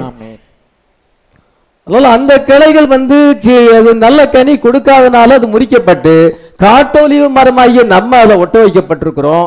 இப்ப நம்ம கனியை கொடுக்கும் பொழுது எனக்காக அது வெட்டப்பட்டது, நான் ஒட்ட வைக்கப்படுவதற்காக அது வெட்டப்பட்டதுன்னு சொல்லி நீ பிலாசபி பேசுகிறா, நீ தத்துவம் பேசுகிறா. இந்த தத்துவம் எல்லாம் வேண்டாம். எனக்காக அவங்க குருடாக்கப்பட்டாங்க அப்படி நீ சொல்லாத. அவங்க கீழ்ப்படியில முறித்து போடப்பட்டது, அது காட்ஸ் பிளான். நீ இன்னைக்கு ஒட்டப்பட்டு யூத மார்க்கத்துக்குரிய எல்லாத்தையும் நம்ம யெகோவா தேவன் நம்முடைய தேவன் சொல்றோம், அது யூதருடைய தேவன் இன்னைக்கு நம்முடைய தேவன் சொல்றோம். அதுதான் இந்தியாக்காரங்க என்ன சொல்றாங்க, இந்த இந்து வெறி பிடிச்சவங்க நீங்க அமெரிக்காவுக்கு போங்க, நீங்க எங்க இருக்கிறீங்க கிறிஸ்தவங்க எல்லாம் அமெரிக்காவுக்கு போங்கிறாங்க. நம்ம அப்படி அங்க ஒட்ட வைக்கப்பட்டிருக்கோம், பைபிள்ல சொல்லப்பட்டிருக்குது. அது உண்மை. அவங்க உண்மையான கடவுளை வழிபட்டாங்க, அவங்க உண்மையான தேவனுடைய ஜனங்கள். நம்ம அஞ்ஞானிகள், வைல்டு பீப்புள், காட்டொலிவு மரம், இதை கொண்டு போயிட்டு ஆண்டவர் நல்ல மரத்துல ஒட்ட வச்சு இப்ப அதனுடைய சாராம்சத்தெல்லாம் நம்ம பெற்றுக்கிட்டு இருக்கோம். இது அந்த உலகத்தில் இருக்க அஞ்ஞானிகளுக்கு என்ன தெரியும்? விக்கிரங்களை வழிபடுறவங்களுக்கு என்ன சத்தியம் தெரியும்? இந்த பைபிள் தானே சத்தியம், யூதர்களுக்கு தானே சத்தியம் கொடுக்கப்பட்டது, ஆபிரகாமின் சந்ததி தானே கொடுக்கப்பட்டது. நம்ம இன்னைக்கு ஆபிரகாம் சந்ததியில போய் ஜாயிண்ட் ஆயிட்டோம். ஹல்லேலூயா. இப்ப அந்த விதமான வெளிப்பாடுகள், அந்த வார்த்தைகள், அந்த ஆசீர்வாதங்கள் எல்லாம் நம்ம இன்னைக்கு பெற்றுக்கிட்டு இருக்கோம். ஆமென். அப்படி நீ ஏன் பெருமை பாராட்டுற? அந்த நான் 19 வாசிக்கலாம். நான் ஒட்ட வைக்கப்படுவதற்கு அந்த கிளைகள் முறித்து போடப்பட்டது என்று சொல்லுகிறாயே. நான் ஒட்ட வைக்கப்படுவதற்கு அந்த கிளைகள் முறித்து போடப்பட்டது என்று நீ சொல்லுகிறாயே. நீ பெருமைப்படாத, தாழ்மையாயிரு. ஆண்டவர் யூதர்கள் புறக்கணித்தார். நான் ரட்சிக்கப்படுவதற்காக அவங்க புறக்கணிச்சாங்கன்னு சொல்லி நீ பெருமை பாராட்டாத. அவங்களையும் என்ன நீ பெருமை பாராட்டினா உன்னையும் ஆண்டவர் வெட்டிட்டு அவங்கள கொண்டு மறுபடியும் ஒட்ட வச்சிருவாரு. அது சுபாவ கிளைகள், அது ஒரிஜினல் பிரான்ச். நீ காட்டொலிவு மரம், நீ நல்ல மரம் கிடையாது, உன்னை கொண்டு போய் அங்க ஒட்ட வச்சிருக்கிறாரு. நீ பெருமை பிடிச்சேன்னா உன்னையும் ஆண்டவர் உன்னையும் முறிச்சு போட்டுட்டு பழையபடி அவங்கள கொண்டு ஒட்ட வச்சிருவாரு. இதுதான் பவுல் சொல்லுகிறார். 20 வாசிக்கலாம். நல்லது, அவிசுவாசத்தினாலே அவைகள் முறித்து போடப்பட்டன. நீ விசுவாசத்திலே நிற்கிறாய், மேட்டிமை சிந்தையாயிராமல் பயந்திரு. நீ மேட்டிமை சிந்தையானால் நீ பயந்திரு. அது பிற வாசிக்கலாம். சுபாவ கிளைகளை தேவன் தப்ப விடாதிருக்க உன்னையும் தப்ப விட மாட்டார் என்று எச்சரிக்கையாயிரு. இதோ அவங்கள ஆண்டவர் தப்ப விடல, கீழ்ப்படியானால வெட்டி போட்டாரு, உன்னையும் வெட்டி போட்டுருவாரு. நீ ஜாக்கிரதையாயிரு. இதோ அவங்கள மறுபடியும் ஒட்ட வைக்கிறதுக்கு தேவன் வல்லவராயிருக்கிறார். 23 வாசிக்கலாம். அன்றியும் அவர்கள் அவிசுவாசத்திலே நிலைத்திராதிருந்தால் அவர்களும் ஒட்ட வைக்கப்படுவார்கள். அவர்களை மறுபடியும் ஒட்ட வைக்கிறதுக்கு தேவன் வல்லவராயிருக்கிறார். மறுபடியும் அவங்க வெட்டி போட்டார், அந்த கிளையை மறுபடியும் கொண்டு ஒட்ட வைக்கணும். 2000 வருஷம் இது கீழே கிடக்குது, வெட்டி போட்டு கீழே கிடக்குது. காட்டொலிவு மரத்துல இருந்து நம்மளை கொண்டு போய் ஒட்டி அங்க வச்சிருக்கிறாரு. நம்ம இப்பொழுது அந்த மரத்துல இருந்து ஜீவனை பெற்று கனியை கொடுத்துட்டு இருக்கிறோம். நம்ம பழைய ஏற்பாட்டை படிக்கிறோம். பழைய ஏற்பாட்டுக்கு நமக்கு என்ன சம்பந்தம் உண்டு? அது இஸ்ரவேல் ஜனங்களுக்கு இல்லாது. இன்னைக்கு அதனுடைய சாராம்சத்தை எல்லாம் பெற்றுக்கிறோம், அதனுடைய எல்லா சாறு எல்லாத்தையுமே நம்ம அதனுடைய ஜீவனை பெற்றுக் கொண்டிருக்கிறோம். ஆனா இப்பொழுது நம்ம கீழ்ப்படியாம போனா நம்மள ஆண்டவர் வெட்டி போட்டுட்டு அவங்கள மறுபடியும் சாக்கி ஒட்ட வைக்க முடியும். 2000 வருஷம் அந்த கிளை கீழே கிடக்குது, அந்த கிளையை மறுபடியும் ஒட்ட வைக்க முடியும். ஒட்ட வைக்கிறதுக்கு தேவன் வல்லவராய் இருக்கிறார். ஹல்லேலூயா. அதுதான் இஸ்ரவேல் ஜனங்கள் மீட்கப்படுவார்கள். அவங்கள இப்பொழுது ஒட்ட வைக்க வேண்டிய நேரம் வந்துவிட்டது. நம்மள புறஜாதிகளை இந்த கிளையை முறித்து போட வேண்டிய நேரம் வந்துவிட்டது. இந்த புறஜாதிகள், இந்த கிறிஸ்தவர்கள் வார்த்தையை புறக்கணிப்பதனாலே, இந்த சாபன மக்கள் வார்த்தையை புறக்கணினால, விசேஷமா பெந்தகோஸ்து சபையானது வார்த்தையை புறக்கணிக்கிறது, வார்த்தைக்கு எதிர்த்து நிக்குது. சத்தியத்தை சொன்னா எதிர்த்து நிக்கிறாங்க. சிஎஸ்காரங்க கூட அவ்வளவு எதிர்த்து நிக்கிறது இல்லை. இந்த பெந்தகோஸ்தக்காரங்க தான் அதிக எதிர்த்து நிக்குது. அதுவும் நம்ம செய்தியில் இருக்கவங்க ரொம்ப மோசம்.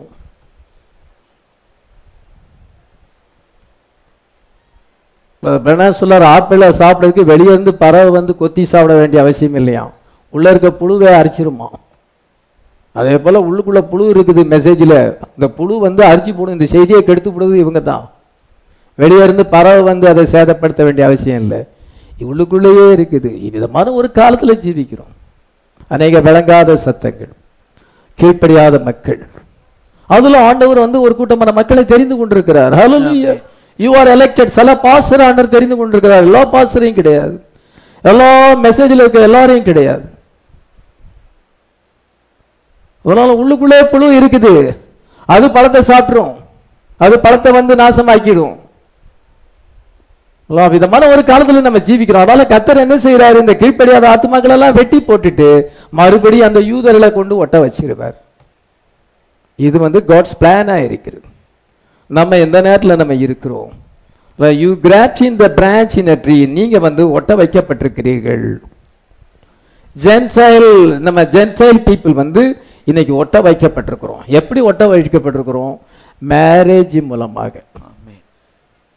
ஒரு குடும்பத்துல போயிட்டு நீங்க வந்து மெம்பர் ஆகணும்னா அந்த குடும்பத்துல நீங்க பிறக்கணும். அந்த குடும்பத்துல பிறந்தா தான் அந்த குடும்பத்துல நீங்க அங்கத்தினர் ஆக முடியும். ஒருவேளை அந்த குடும்பத்துல பிறக்கலன்னா இன்னொரு வழி இருக்கு. அங்க அந்த குடும்பத்துல யாராவது மேரேஜ் பண்ணிக்கிட்ட, யாரையாவது நீங்க மேரேஜ் பண்ணா அந்த குடும்பத்துல நீங்க ஒரு அங்கத்தினரா மாறிடுங்க. ரெண்டே வழி, ஒன்னு பிறக்கணும் அல்லது வந்து மேரேஜ் பண்ணணும். அப்பொழுதுதான் உங்க இன்னொரு ஒரு குடும்பத்திலே நம்ம அங்கத்தினராக மாற முடியும். அதான் ஒன்னு நியூ பேர்த், நம்ம மறுபடியும் பிறப்பது. நம்ம புது பிறப்பை அடைந்தால் நீங்க கிறிஸ்துவின் குடும்பத்திலே நீங்க அங்கத்தினராக மாற முடியும். சும்மா வந்து சேர்ந்துகிட முடியாது, ஒரு குடும்பத்துல போய் சேர்ந்துகிட முடியாது.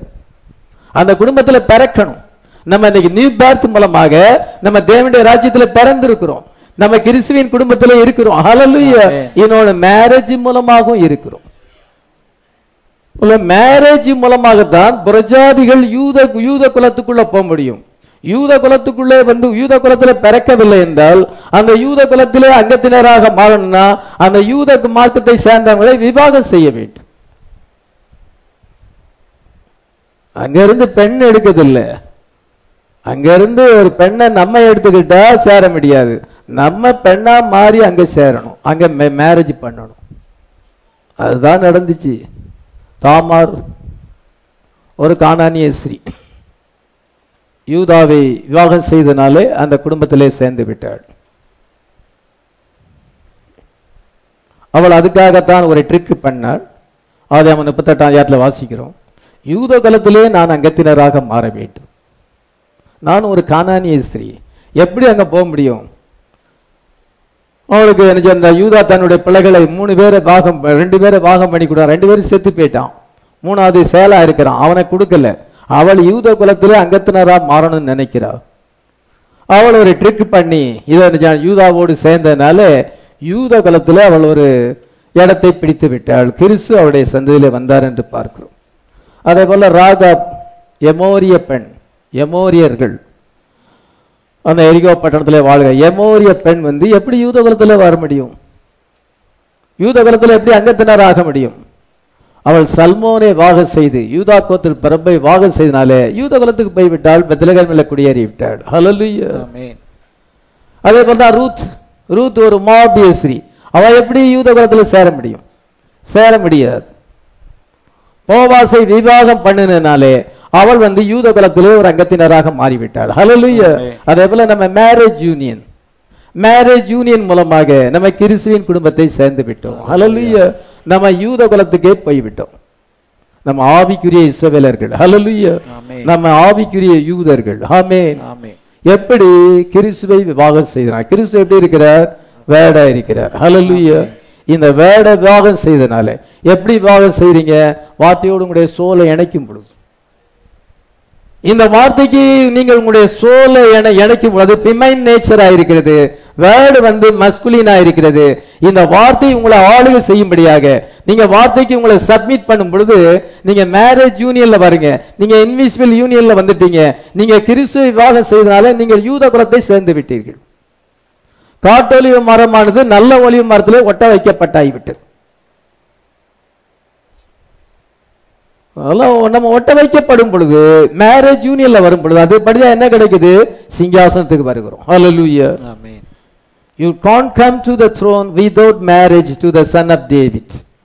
தாவீதின் குமாரன் இயேசு கிறிஸ்துவை நம்ம விவாகம் செய்யவில்லை என்றால் நாம சிங்காசனத்துக்கு வர முடியாது. ஆண்டவர் நமக்கு என்ன பிராமிஸ் பண்ணி இருக்கிறார்? சிங்காசனத்துக்கு நமக்கு பிராமிஸ் பண்ணி இருக்கிறார். ஜெயங்கொள்ளன் எவனோ அவன் என்னுடைய சிங்காசனம் என்னோடு கூட உட்கார்ந்து ஆளுகை செய்யும்படியாக அவனுக்கு அருளி செய்வேன். நான் ஜெயங்கொண்டு என் பிதாவினுடைய சிங்காசனத்தில் அவரோடு கூட உட்கார்ந்தது போல ஜெயங்கொள்ளன் எவனோ அவனும் என்னுடைய சிங்காசனம் என்னோடு கூட உட்காரும்படி அருளி செய்வேன். இந்த காலத்துக்கு ஆண்டவர் பிராமிஸ் கொடுத்திருக்கிறார். எப்படி நம்ம சிங்காசனத்துக்கு வர முடியும்? இயேசு கிறிஸ்துவோடு எப்படி 1000 வருஷம் ஆளுகை செய்ய முடியும்? மேரேஜ் பண்ணாம வர முடியாது.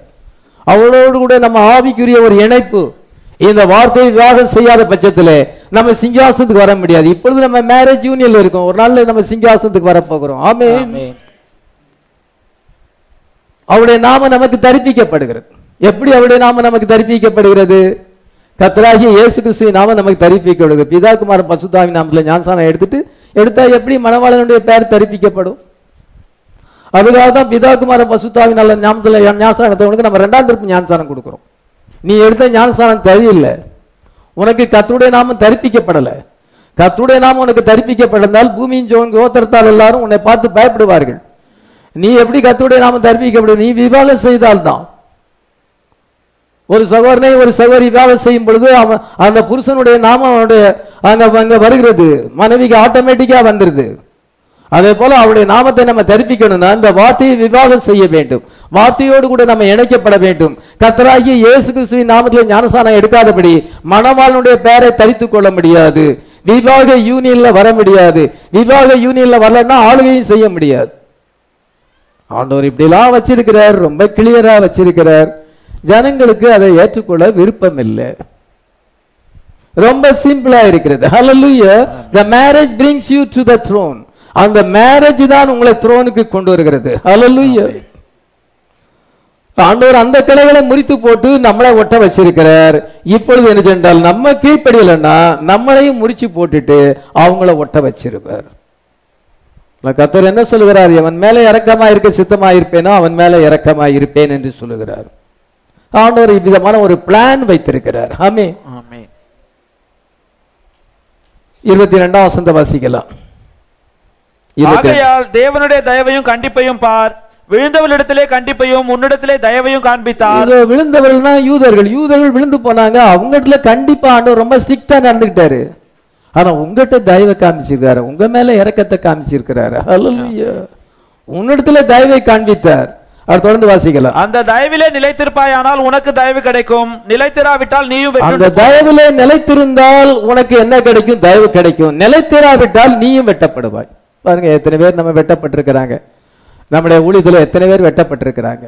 தயவுல நிலைச்சு இருக்கல, பெருமை பிடிச்சு போச்சு, இருமாப்பு பிடிச்சு போச்சு. இங்க ஆண்டவர் எவ்வளவு ஆசி வச்சிருக்கிறார், எவ்வளவு சத்தியத்தை வெளிப்படுத்தி இருக்கிறார். இங்க அந்த பெருமை பிடிக்கும் பொழுது அவங்க விழுந்து போறாங்க, வெட்டப்படுகிறார்கள், முறித்து போடப்படுகிறார்கள். தயவுல நிலைச்சிருக்கல. கர்த்தர் நமக்கு பாராட்டின தயவுல நிலைச்சிருக்கணும். ஹல்லேலூயா. தயவுல நிலைத்திரவில்லை என்றால் நீயும் வெட்டப்படுவாய். அவங்க வெட்டப்பட்டது போல நீயும் வெட்டப்படுவாய். நீங்க நன்றாக கவனிக்கும் பொழுது இந்த மெசேஜ் அதை ஹவர் நம்ம பார்க்கும் பொழுது டோட்டலா நம்ம எல்லாத்தையும் நம்ம ஜென்ரலா நம்ம கவனிச்சோம்னா ஃபூலிஷ் வெர்ஜின்ஸ் இங்கே தான் இருக்கிறாங்க. We have 5 virgins going through tribulation. அந்த 5 புத்தி இல்லாத கன்னிகள் உபத்திர காலத்துக்குள்ள பிரவேசிப்பார்கள். அவங்க மெசேஜில் தான் இருக்கிறாங்க. அவங்க மெசேஜ் பீப்புள் தான். மெசேஜ் பீப்புளா இருந்தாலும் எடுத்துக்கொள்ளப்படுவதில் பங்கு பெறாதபடி அவங்க கைவிடப்படுகிறார்கள். 2 பேர் வயலில் இருப்பான், ஒருவன் ஏற்றுக்கொள்ளப்படுவான், ஒருவன் கைவிடப்படுவான். 2 ஊழியக்காரர்ல ஒரு ஊழியக்காரர் ஏற்றுக்கொள்ளப்படுவார், ஒருவர் கைவிடப்படுவார். திரிக்கிற 2 இஸ்ரேலில் ஒருத்தி ஏற்றுக்கொள்ளப்படுவாள், ஒருத்தி கைவிடப்படுவாள்.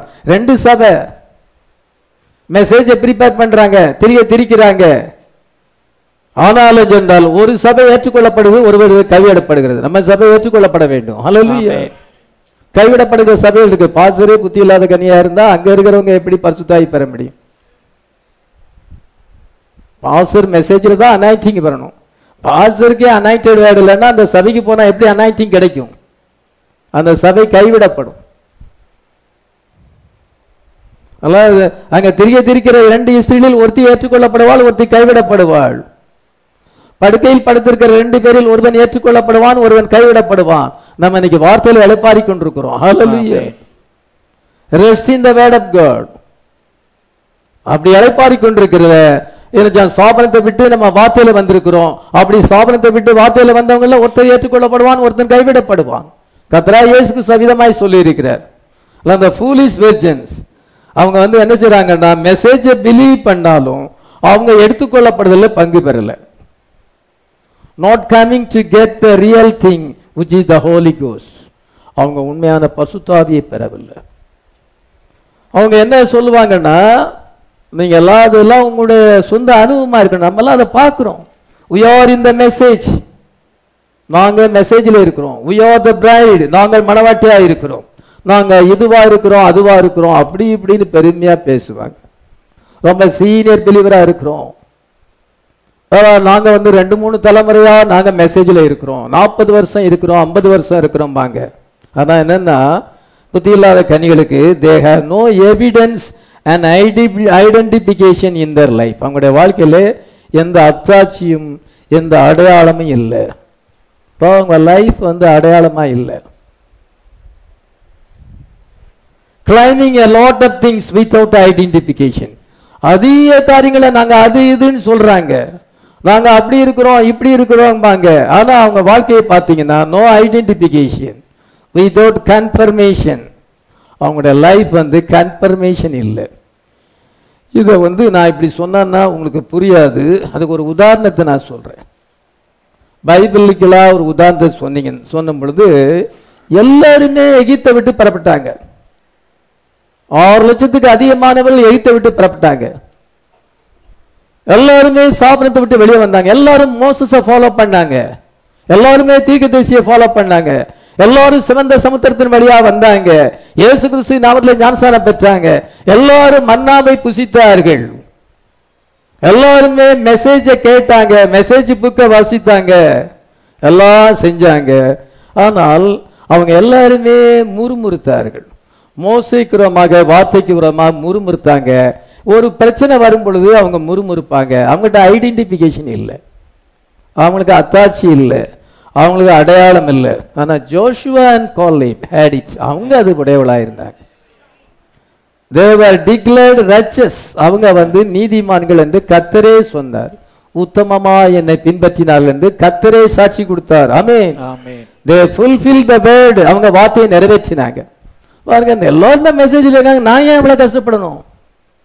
நான் ஏன் ராத்திரி பகலா பைபிள் படிக்கணும்? நான் ஏன் ஜெபம் பண்ணணும்? நான் ஏன் சின்சியரா இருக்கணும்? நான் ஏன் வேலை பார்த்துட்டு ஊழியம் செய்யக்கூடாது? ஏன் நான் என்ன டெடிகேட் பண்ணி இருக்கிறேன்?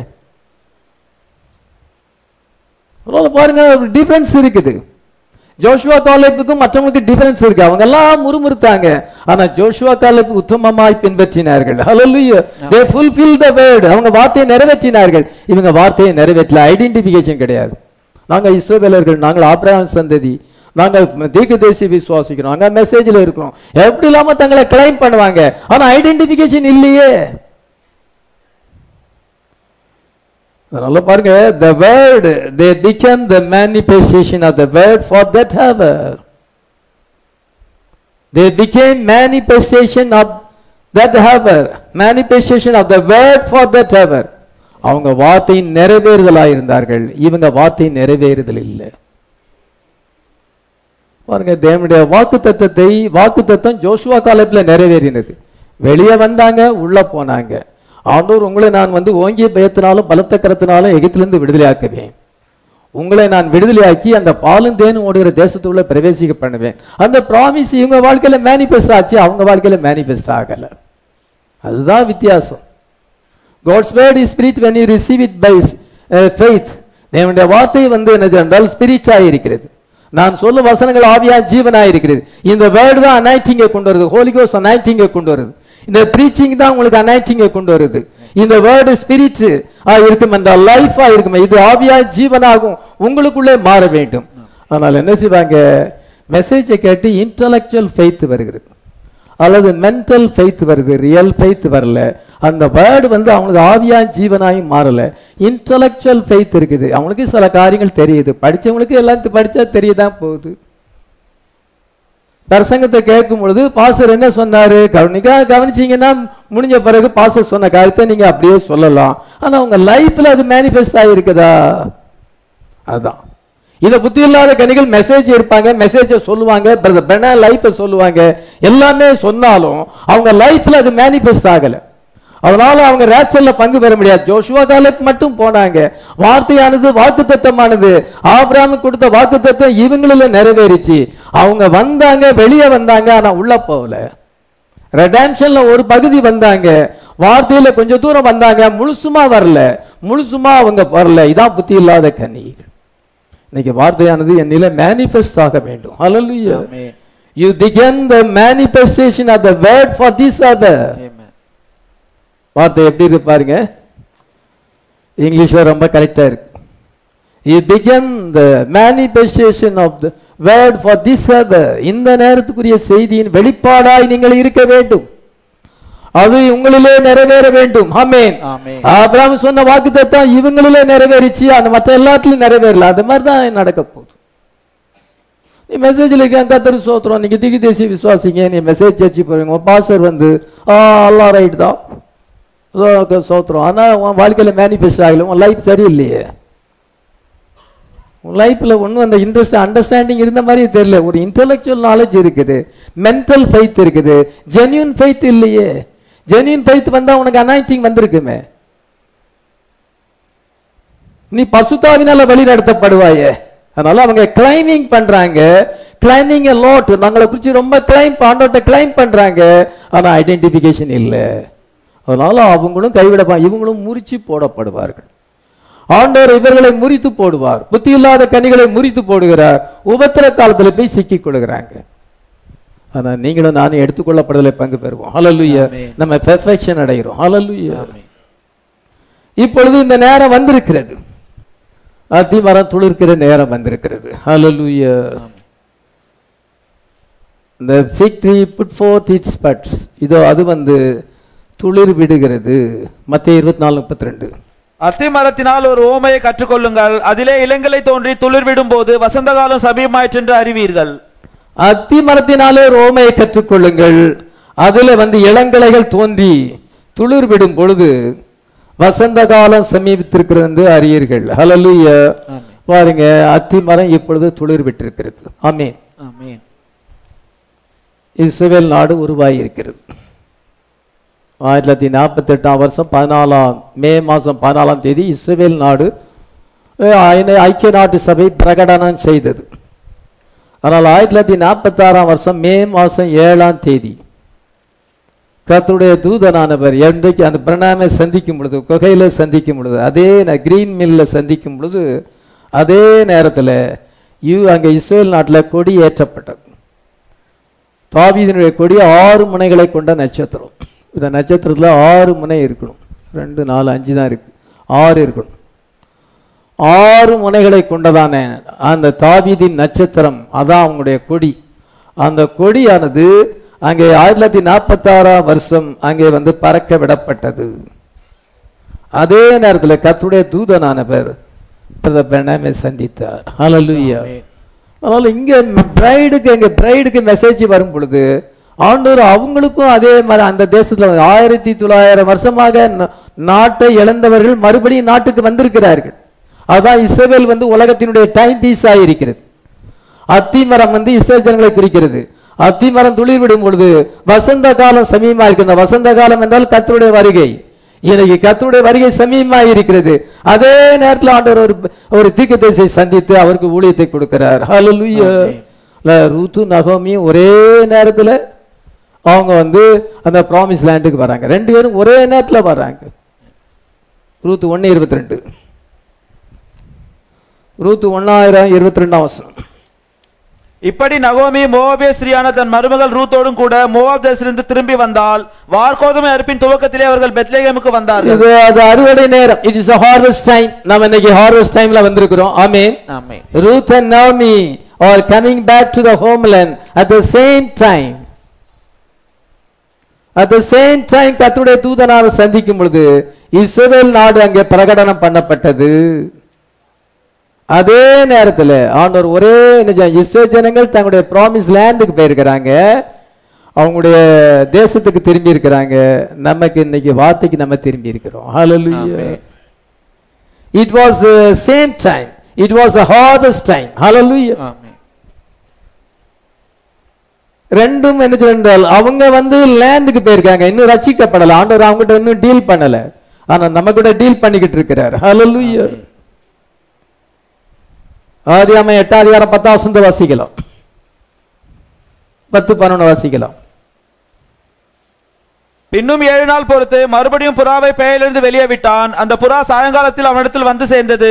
இதோ அது கொத்தி கொண்டு வந்த ஒரு ஒலிவ மரத்தின் நிலையத்தின் வாயில் இருந்தது. அதனாலே நோவா பூமியின் மேல் ஜலம் குறைந்து போயிற்று என்று அறிந்தான். ஒரு புறாவை விடுகிறான் நோவா. புறா ஒரு ஒலிவ மர இலைக்களையை கவி கொண்டு வருகிறது, அதனால தண்ணீர் வற்றி போய்விட்டது என்று அவன் தான். ஒலிவ மர இலை எதுக்கு அடையாளமா இருக்குது? சமாதானத்துக்கு அடையாளமா இருக்கு. அவன் பேழையில இருக்கிறான். இப்பொழுது அவன் நியூ லேண்டுக்கு கொண்டு சொல்ல வேண்டும். ஹalleluya. ஆண்டவருக்கு ஒரு டவ் மினிஸ்ட்ரி கொடுக்கிறார். புறாவின் ஊழியம். புறா எதுக்கு அடையாளமா இருக்குது? பரிசுத்த ஆவிக்கு அடையாளமா இருக்குது. Releasing of the holy spirit. ஹalleluya. முத்திரைகள் திறக்கப்பட்ட பின்பு பரிசுத்த ஆவி இன்றைக்கு அளவில்லாமல் கொடுக்கப்பட்டிருக்கிறது. we have the fullness of the spirit. hallelujah. fullness of word வரும்பொழுது fullness of spirit வந்திருக்கிறது. hallelujah. இந்த fullness of spirit dove ministry இது என்ன செய்யறதுன்னா பரிசுத்த ஆவி இப்பொழுது அதிகமாக ஊற்றப்பட்டிருக்கிறது. இந்த மினிஸ்ட்ரி, இந்த ஊழியமானது என்ன செய்யறது என்றால் அந்த புறாவின் ஊழியம். புறா என்ன செய்யறது என்றால் அந்த பேழையிலிருந்து அவனை நியூ லேண்டுக்கு கொண்டு வருகிறது. அதே போல நம்ம நியூ லேண்டுக்கு போகணும்னா அதுக்கு முன்னால பரிசுத்த ஆவி ஊற்றப்பட வேண்டும். கடைசி நாட்களில் மாம்சமான யாவர் மேல் நான் ஆவியை ஊற்றுவேன். முத்திரைகள் திறக்கப்பட்டு இன்னைக்கு பரிசுத்த ஆவி ஊற்றப்பட்டிருக்கிறது. நம்ம அந்த அனாயிட்டிங், இந்த ஃபுல்னஸ் ஆஃப் ஸ்பிரிட்டை பெறும் பொழுது கர்த்தர் நம்மளை என்ன செய்யறார் என்றால் நியூ லேண்டுக்கு கொண்டு வருகிறார். ஹalleluya. ஆண்டவர் இன்றைக்கு தம்முடைய ஆத்துமாக்களை சேர்த்து கொண்டிருக்கிறார். இந்த மினிஸ்ட்ரி ஆனது இந்த ஆன்லைன் மூலமா இந்த செய்தி போயிட்டு அது ஆண்டவர் தம்முடைய மக்கள் எல்லாம் சேர்த்து கொண்டிருக்கிறார். சுவிட்சர்லாந்துல 10 பேர் கேட்கிறாங்கன்னு சாம் சொல்றாரு. அது யாரு இந்த கண்ட்ரியில எங்கெங்க கேட்கிறாங்க கண்டுபிடிச்சிடலாம். சுவிட்சர்லாந்துல நம்ம மெசேஜ 10 பேர் கேட்கிறாங்களோ, சிலோன்ல 100 பேர் கேட்கிறாங்களோ. இன்னைக்கு மெசேஜ் போகுது. இந்த அனைட்டட் வேர்டு இது எல்லா இடமும் அது போகுது. அது தமிழ் ஸ்பீக்கிங் மக்கள் மத்தியில், உலகத்தில் எல்லா தமிழ் ஸ்பீக்கிங் மக்கள் நிறைய இடத்துல இருக்கிறாங்க. இவங்கெல்லாம் ஆன்லைன் மூலம் அதை கேட்கும் பொழுது இது டவ் மினிஸ்ட்ரி. ஹalleluya. புறாவின் ஊழியம். ஹalleluya. அவங்கள denomination new land promise word கொண்டு வருது. ஹalleluya. அவங்க பிளேன்ல எல்லாரும் பல நாடுகள் 80 நாள்ல சிறதி இருந்த அந்த ஜூஸ் எல்லாமே தங்க சொந்த நாட்டில் போய் சேர்ந்துட்டாங்க. இஸ்ரவேல் நாடு உருவாகிவிட்டது. அழிஞ்சு போன நாடு மறுபடியும் உருவாகிவிட்டது. இப்பொழுது அது ஒரு வல்லரசாக இருக்கிறது. இன்னைக்கு அந்த நேரத்தில் கர்த்தருடைய தூதனானவர் வந்திருக்கிறார். பெர்னாமுக்கு அந்த கமிஷனை கொடுக்கிறார். இப்பொழுது முத்திரைகள் திறக்கப்பட்டு டவ் மினிஸ்ட்ரி என்ன செய்யுது? வேர்ல்டு ஃபுல்லா போகுது. 50 வருஷத்துக்கு முன்னால் அது சாத்தியமாகாது. பெர்னாம் காலத்தில் கலர் போட்டாவே கிடையாது, வீடியோவே கிடையாது. விஞ்ஞானம் இப்பொழுதுதான் அதிகம் முன்னேறி இருக்கிறது. அதனால என்ன ஆன்லைன் மூலமாக உலகமெங்கிலும் போகும் பொழுது ஆண்டவர் தம்முடைய அங்க வித்துக்களை சேர்க்கிறார். ஹalleluya. தம்முடைய பிள்ளைகளை வார்த்தையிலே கொண்டு வருகிறார். எல்லாரையும் கிடையாது, அவருடைய பிள்ளைகளை மாத்திரம். ஹalleluya. ஆமென். பரிசுத்த ஆவியானவர் இன்னைக்கு என்ன கவிழ்த்து விடப்பட்டிருக்கிறார். நம்ம இன்னைக்கு தேவனுடைய இஸ்ரவேலர்கள் என்று அழைக்கப்படுகிறோம். ஆமென். நாம அவங்களோடு ஒட்டு போடப்பட்டிருக்கிறோம். பிரைடு ஆண்டவர் ஆதாம் நித்திரை ஏற்படுத்தி அவனுடைய விலா எலும்பிலிருந்து ஆண்டவர் ஏவாளை உண்டு பண்ணினார். அவள் அவனுடைய மாம்சத்துக்கு எலும்புக்கும் உள்ளானவளாக மாறினாள். அதே போல தான் கர்த்தராகிய இயேசு கிறிஸ்து கல்வாரியிலே நமக்காக மரித்தார். அவருடைய விலாவிலிருந்து புறப்பட்ட ரத்தம் அந்த ஜீவனாலே ஆண்டவர் மணவாட்டியை சிருஷ்டிக்கிறார். ஹalleluya. மணவாட்டியை காலில் இருந்து தலை வரைக்கும் கொண்டு போறார். தலையில இருந்து கால் வரைக்கும் அல்ல, முதல்ல காலு அதுல இருந்து சிரிச்சு கொண்டு போகிறார்.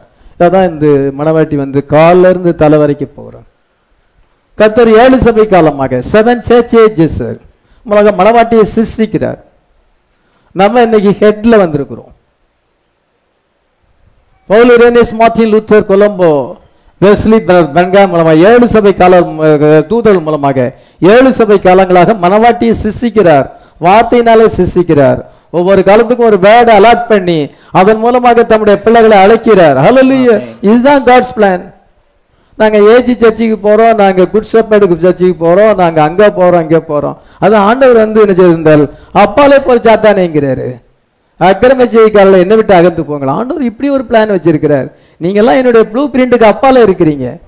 ப்ளூ பிரிண்ட்டுக்கு அப்பால இருக்கிறது எல்லாமே இடிக்கப்படும். அந்த ப்ளூ பிரிண்ட்டுக்குள்ள நம்ம இருக்கிறோம். ஹல்லேலூயா. அந்த வரைபடத்துக்குள்ளாக நம்ம இருக்கிறோம். இத கர்த்தர் என்ன செய்றார், இப்படியாக தம்முடைய மனவாட்டியை சிருஷ்டித்து நம்ம என்ன செய்யணும், நம்ம மனவாட்டியை என்ன செய்யணும், பூரணம் அடைய வேண்டும்.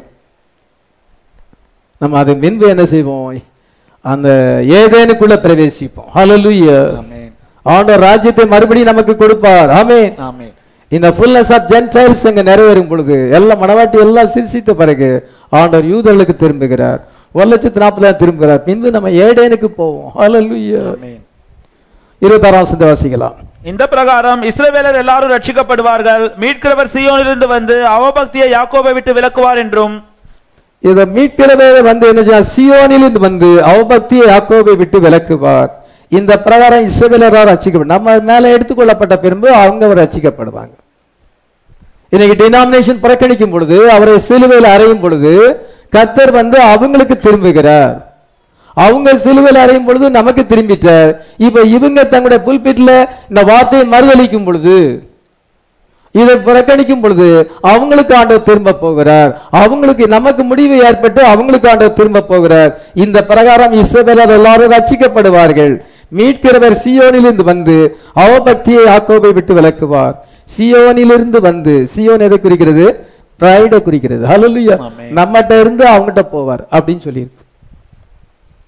இந்த மனவாட்டியிலிருந்து அவங்களுக்கு ஆண்டவர் போவார். சீயோனிலிருந்து வந்து அவபக்தியை, அவங்களுடைய அவபக்தி, அவங்களுடைய அவிசுவாசத்தை நீக்கி அவங்களுக்கு ரட்சிப்பு கொடுப்பார். ஹல்லேலூயா.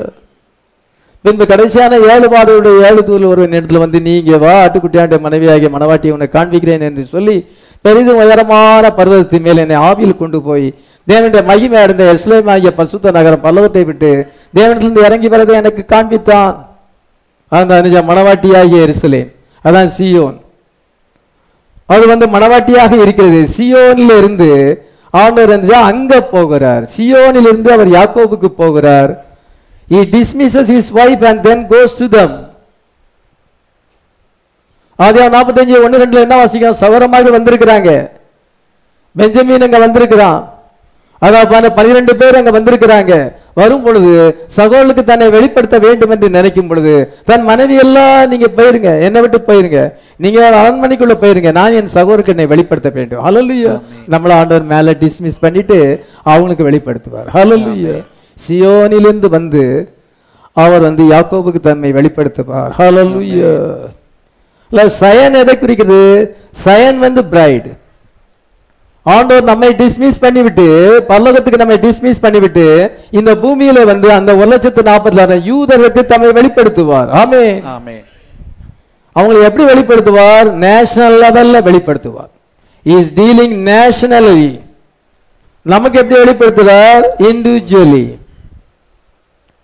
ஒரு குடும்பத்தில் ஆண்டவர் ஒருத்தர் தெரிந்து கொள்கிறார். மனைவி ரட்சிக்கப்படுதா, புருஷன் இருதயம் கடினப்பட்டு இருப்பான். அல்லது புருஷன் ரட்சிக்கப்படுவான், மனைவி இருதயம் கடினப்பட்டிருக்கும். ஆண்டவர் வந்து இண்டிவிஜுவலா அந்த டீல் பண்ணுகிறார். ஆனா அவங்களுக்கு ஒரு தேசத்தின் லெவல்ல, நேஷனலி ஆண்டவர் டீல் பண்ணுகிறார். ஹல்லேலூயா. அவங்க வந்து ஒரு நேஷனா இருக்காங்க, நம்ம வந்து தனிப்பட்ட ஆளா இருக்கிறோம். ஆமென். இது மாக கர்த்தர் வெளிப்படுத்துகிற. இப்பொழுதெல்லாம் ஒரே பாயிண்ட்லாம் இருக்கேன். இப்ப 2வது பாயிண்ட்டுக்கு வர்றேன்.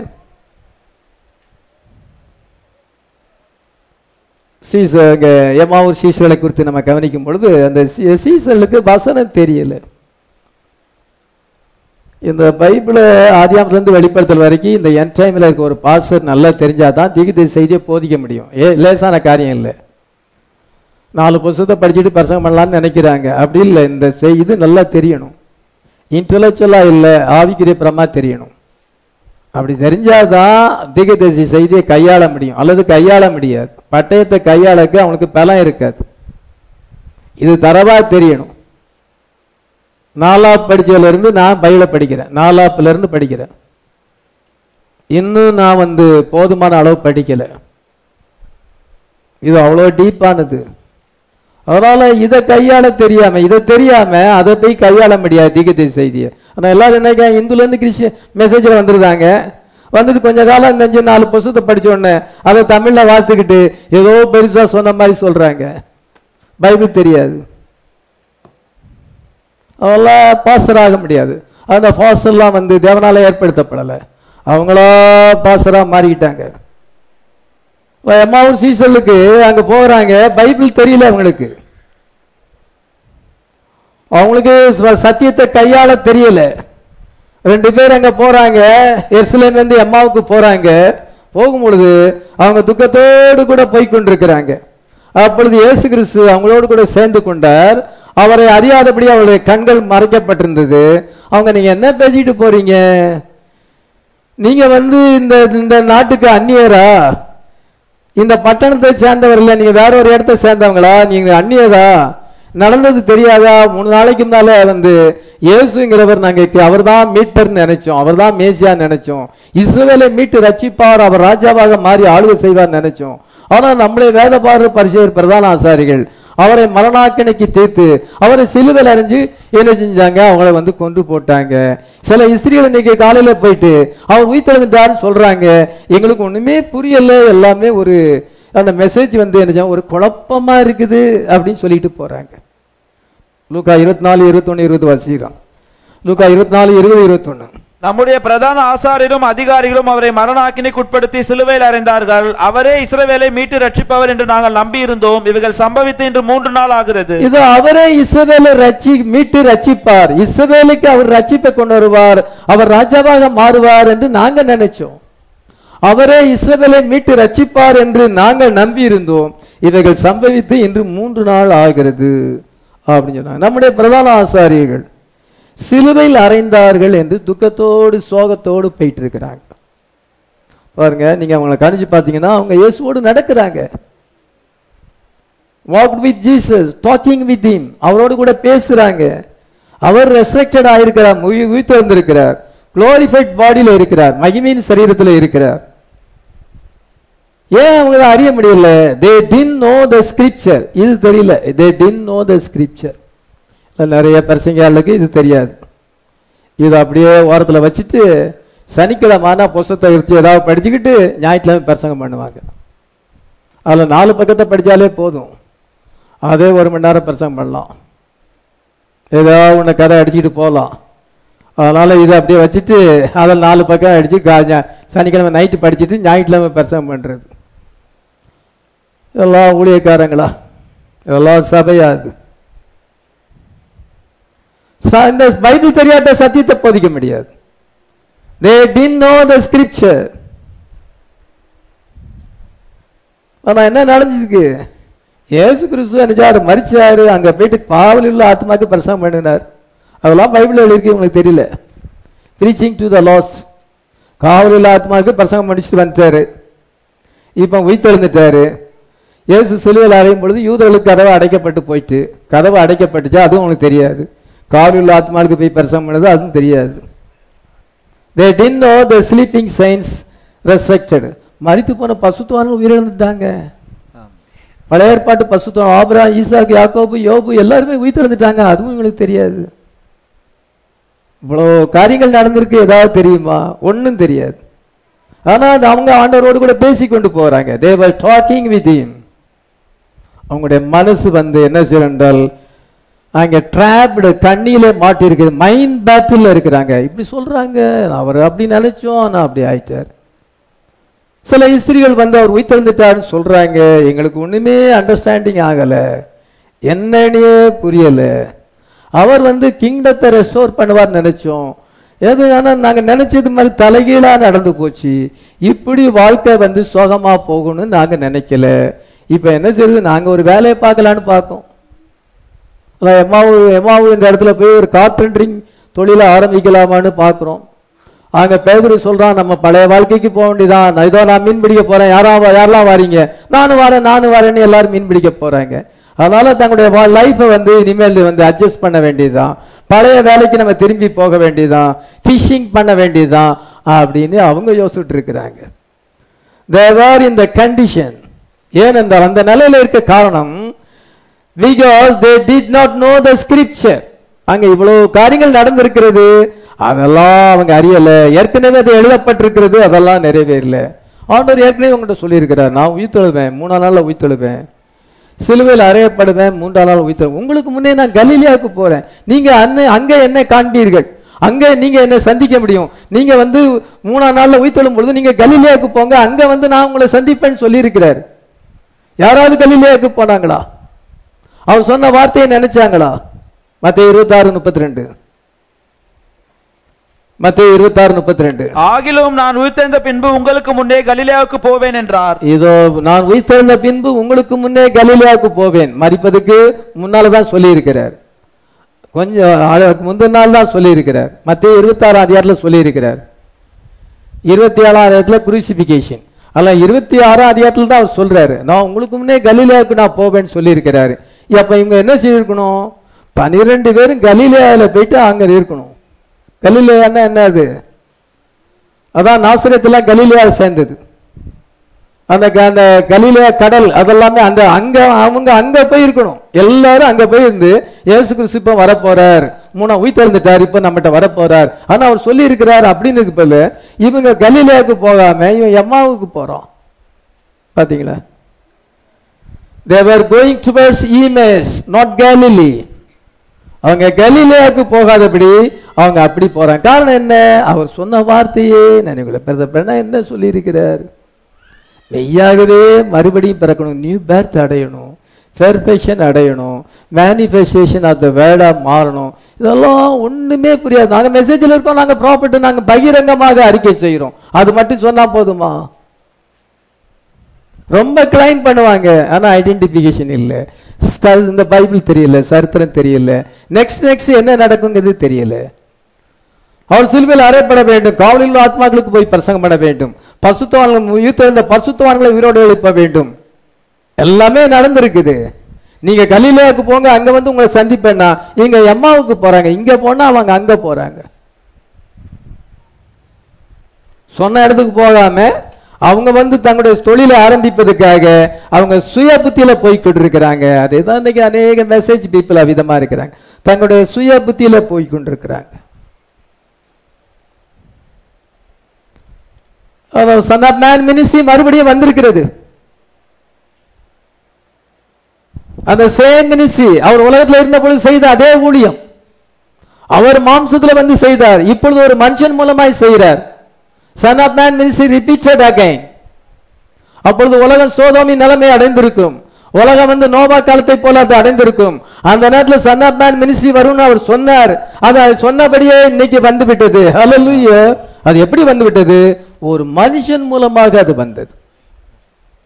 ஆமென். This day is here. இப்பொழுது அந்த நாள் இப்பொழுது இங்கே இருக்கிறது. சன் ஆஃப் மேன் மினிஸ்ட்ரி இப்பொழுது நீங்க வந்து அந்த நேரத்தில் இருக்கீங்க. This day is here. நாம் இப்பொழுது சன் ஆஃப் மேன் உடைய டேஸ்ல இருக்கிறோம், மனுஷகுமாரனுடைய நாட்களிலே ஜீவித்துக் கொண்டிருக்கிறோம். அது பிரதர் பெனாம் மூலமா வந்தது, இன்னைக்கு நம்ம மூலமா அது கண்டினியூ ஆகி கொண்டிருக்கிறது. அவர் மரித்தாலும் இன்னைக்கு நம்ம மூலமாக son of man ministry continue ஆகி கொண்டிருக்கிறது. ஆமென். நம்ம தேவனுடைய குமாரனுக்கும் தாவீதின் குமாரனுக்கும் மத்தியிலே சன் ஆஃப் மேன் மினிஸ்ட்ரி மறுபடியும் வந்திருக்கிறது. Hallelujah! This day is here. Ruth அங்க இருக்கிறா, நகோமி அங்க இருக்கிறா, இதோ போவாஸ் அங்கே இருக்கிறார். ஹல்லேலூயா!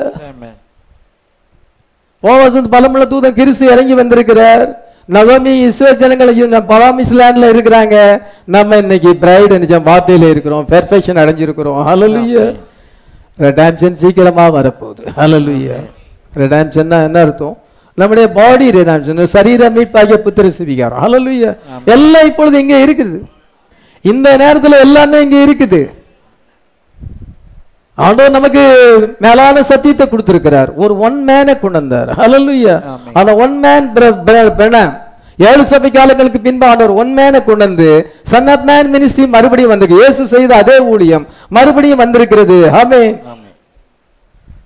இதன் பின்பு என்ன கிடைக்குது? நமக்கு பாடி ரிடம்ஷனுக்காக நம்ம காத்து கொண்டிருக்கிறோம். இஸ்ரவேல் ஜனங்கள் அடையாளம் டைம் பீஸ் என்னவென்றால் அவங்க இப்பொழுது தங்க சொந்த தேசத்துல இருக்கிறாங்க. இப்பொழுது வசந்த காலம் சமீபமா இருக்கிறது. ஆமென் ஆமென்.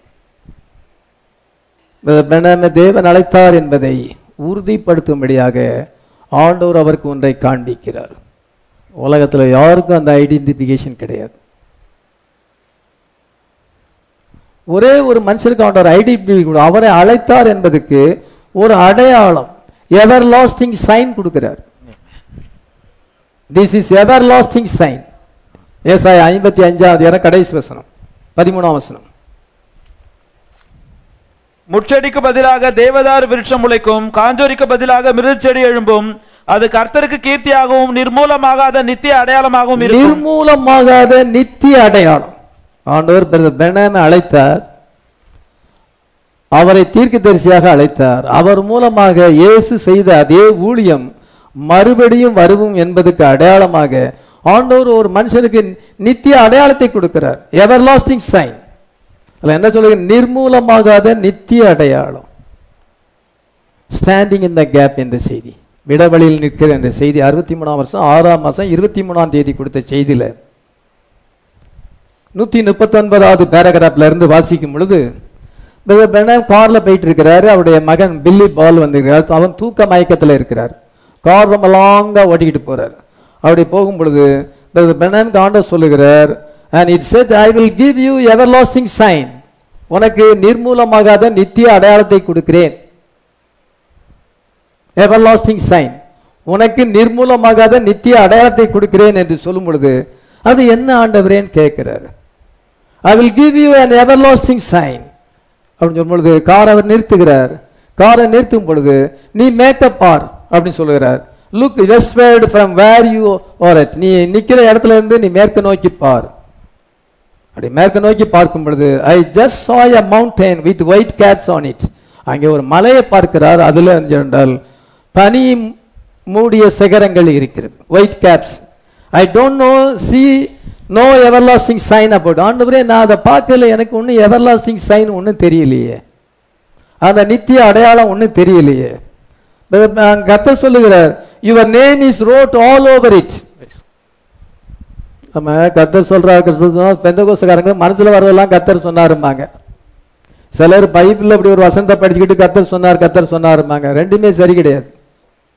பைபிளை அப்படியே எடுத்துக்கிட்டு கர்த்தர் சொன்னாருங்க, ரெண்டுமே சரி கிடையாது. பெர்னாம் காண்ட நேரடியாவே சொன்னார், காது கேட்க சொன்னார். அவர் ஒரு ப்ராஃபட்.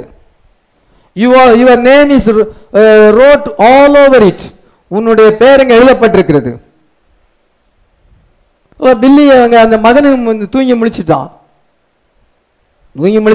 பக்கத்துல நிக்கிறான்.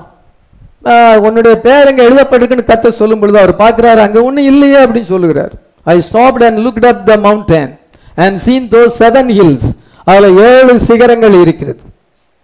7 peaks, 7 சிகரங்கள் அங்க இருக்கிறது. கடைசியா இருக்கிற அந்த சிகரமானது, அந்த மலையானது இன்னொரு கண்ட்ரிக்குள்ள போகிறது. ஒரு பெரிய மைல் கணக்கில் அந்த மலை இருக்கிறது. அதுல 7 சிகரங்கள் அப்படியே அவுட்ஸ்டாண்டிங் பீக்ஸ் அங்க இருக்கிறது. கடைசியா அந்த மலை வந்து ஒரு இன்னொரு தேசத்துக்குள்ள அது பிரவேசிக்கிறது. இவ்விதமாக அந்த மலை இருக்கிறது. லிம்மா என்ற இடத்துல இருக்கிறது. Lord, I do not understand what that means. அது என்ன என்று எனக்கு தெரியவில்லை என்று சொல்லும் பொழுது how many peaks are there? எத்தனை சிகரங்கள் இருக்குது? 7 இருக்குது. There is 7. How many letters in your name? உன்னுடைய பேர்ல எத்தனை எழுத்து இருக்குது? பிரன்ஹாம் 7 எழுத்து, மேரியன் 7 எழுத்து, வில்லியம் 7 எழுத்து. இப்படி ஒரு மனுஷனுக்கு அவங்க அம்மா அப்பா படிக்காதவங்க, அவங்க அம்மா அப்பா படிப்பறியில்லை. அவங்க அப்பா வந்து உட்கட்டர், மரம் வெட்டுறவர். அவங்க அம்மாவுக்கு படிப்பு எல்லாம் கிடையாது, அவ்வளவு கிடையாது. அப்படியாப்பட்டவங்க அவங்க பிறந்த குழந்தைக்கு, முதல் குழந்தைக்கு வில்லியம், மேரியன், பிரன்ஹாம்னு 3 பேர் வச்சிருக்கிறாங்க. அது அவங்களா அவங்க நினைப்பின்படி வச்சாங்களா எப்படின்னு தெரியல. பாருங்க, 3 எழுத்துலயும் 3 பேர்ல 7 எழுத்து இருக்கு. கரெக்டா 7 எழுத்து, 3 பேர்ல 7 எழுத்து இருக்கு. அதனால அந்த கர்த்தர் அப்படி வைக்கும்படியாக செய்திருக்கிறார். ஆனா அந்த மலையை பாரு, உன் பேர்ல எத்தனை எழுத்து இருக்கு? 7 எழுத்து இருக்குது. அந்த மலையில எத்தனை சிகரம் இருக்கு? 7. அந்த மலையில உன் பேர் எழுதப்பட்டிருக்கு. ஆமென். கர்த்தர் என்ன சொல்லுகிறார்? 3 அதுல எத்தனை 3 அவுட்ஸ்டாண்டிங் பீக்ஸ் இருக்கு, 7 பீக்ஸ் இருக்குது. அதுல 3 சிகரங்கள் ரொம்ப உயரமா இருக்குது. சிகரம் முதல்ல 2 சின்ன சிகரம், அதுக்கு பிறகு ஒரு பெரிய சிகரம், அதுக்கு பிறகு ஒரு சின்ன வருது, சின்ன சிகரம் வருது, அதுக்கு பிறகு இன்னும் கொஞ்சம் பெரிய சிகரம், அதுக்கு பிறகு அது இன்னொரு சின்ன சிகரம் வருது, அதுக்கு பிறகு இன்னும் ரொம்ப பெரிய சிகரம். பிறகு அந்த மலை வந்து அடுத்த நாட்டுக்குள்ள கனடாக்குள்ள அது போகிறது. 3 அவுட்ஸ்டாண்டிங் பீக்ஸ் அங்கே இருக்கிறது. 7 வந்து பெர்ஃபெக்ஷன், 3 வந்து ஒன்னஸ் குறிக்கிறது, அதனால 5 வந்து கிரேஸ் குறிக்கிறது. ஆமென். அது என்ன சொன்னால் அப்பொழுது உன்னுடைய பேர் அங்கே எழுதப்பட்டிருக்குது. அது என்ன சொன்னால் உன் வாழ்க்கையில first pull, second pull, third pull. முதலாவது ஹீலிங், 2வது ப்ராபசி, 3வது ஓப்பனிங் ஆஃப் தி வேர்ட். அதெல்லாம் உன் மூலியம் முதலாவது ஹீலிங்ல ஆரம்பிக்கிறது. அவர் வந்து அங்க கையை பிடிக்கும் பொழுது அவங்களுடைய வியாதி என்னன்னு சொல்லுகிறார். ஜெபிக்கும் பொழுது அவர் கை அங்கே ஸ்வெல்லிங் ஆனது சரியாகிறது, ஹீலிங். அதன் பின்பு ப்ராபசி, இதயத்தின் ரகசியத்தை வெளிப்படுத்துவது. 3வது opening of the word. Hallelujah. அதான் இருக்கையிலே பெரிய சிகரம். ஹல்லேலூயா. இயேசு கிறிஸ்து ஊழியத்துல அந்த 3 இது இருந்துச்சு. அதே ஊழியம் வந்து மறுபடியும் வந்திருக்கிறது. ஆமென். அல்ல ஒன்னு பேர் எழுதிதான் இந்த எவர்லாஸ்டிங் சைன். ஹல்லேலூயா. நித்தியமான அடையாளம். வானத்தை பூமி உண்டாக்கி எத்தனை வருஷம் இருக்கும் நம்மளால சொல்ல முடியுமா? அந்த வருஷத்தை நம்ம கால்குலேட் பண்ண முடியாது. அதனால உலகம் உண்டாகும் பொழுதே ஆண்டவர் பெண்ணாம நினைச்சு ஆண்டவர் அந்த மலையை உண்டாக்கி இருக்கிறார். ஹல்லேலூயா. இந்த மாதிரி ஒரு ப்ராஃபிட் மினிஸ்ட்ரி வர வேண்டும். இந்த son of man ministry repeated again, அது மறுபடியும் உலகத்துக்கு வர வேண்டும் என்பதை மனசுல நினைச்சு அந்த மலையை உண்டாக்கும் பொழுது ஆண்டவர் மனசுல வச்சு அந்த மலையை உண்டாக்கி இருக்கிறார். அதான் நிர்மூலமாகாத நித்திய அடையாளம். அதை யாரும் போய் அந்த மலையை உடைக்க முடியுமா? அந்த அடையாளத்தை அதை அப்புறப்படுத்த முடியுமா? நிர்மூலமாகாதது, அதை வந்து உடைக்க முடியாது. அந்த மலை இப்பவும் இருக்குது. ஹல்லேலூயா. அது பிரனான் மவுண்டன் இப்பவும் அழைக்கப்படுதான். சிலர் அதை பிரன்கான் மவுண்டன் சொல்றாங்க. இன்னைக்கு அந்த மலை நிர்மூலமாகாத நித்திய அடையாளம். ஆண்டவர் உலகத்துக்கு ஒரு அடையாளத்தை காமிக்கிறார். என்ன அடையாளத்தை காமிக்கிறார்? நான் என்னுடைய ப்ராஃபட்டை அனுப்பியிருக்கிறேன், அவர் பேர்ல 7 எழுத்து இருக்குது, அவருக்கு 3 புல்ஸ கொடுத்திருக்கிறேன், சன் ஆஃப் மேன் மினிஸ்ட்ரி மறுபடியும் வந்திருக்கிறது. இது ஒரு அடையாளமா இருக்கிறது. பிலீவ் பண்ணலன்னா எப்படி பரலோகராஜ்யம் போக முடியும்? எப்படி டினாமினேஷன் பீப்புள் பரலோகராஜ்யம் போக முடியும்? எக்காரணத்துக்கும் போக முடியாது. நிர்மூலமாகாத நித்திய அடையாளத்தை ஆண்டவர் கொடுத்திருக்கிறார். ஹல்லேலூயா. பைபிள்ல சொல்லி இருக்கிறது.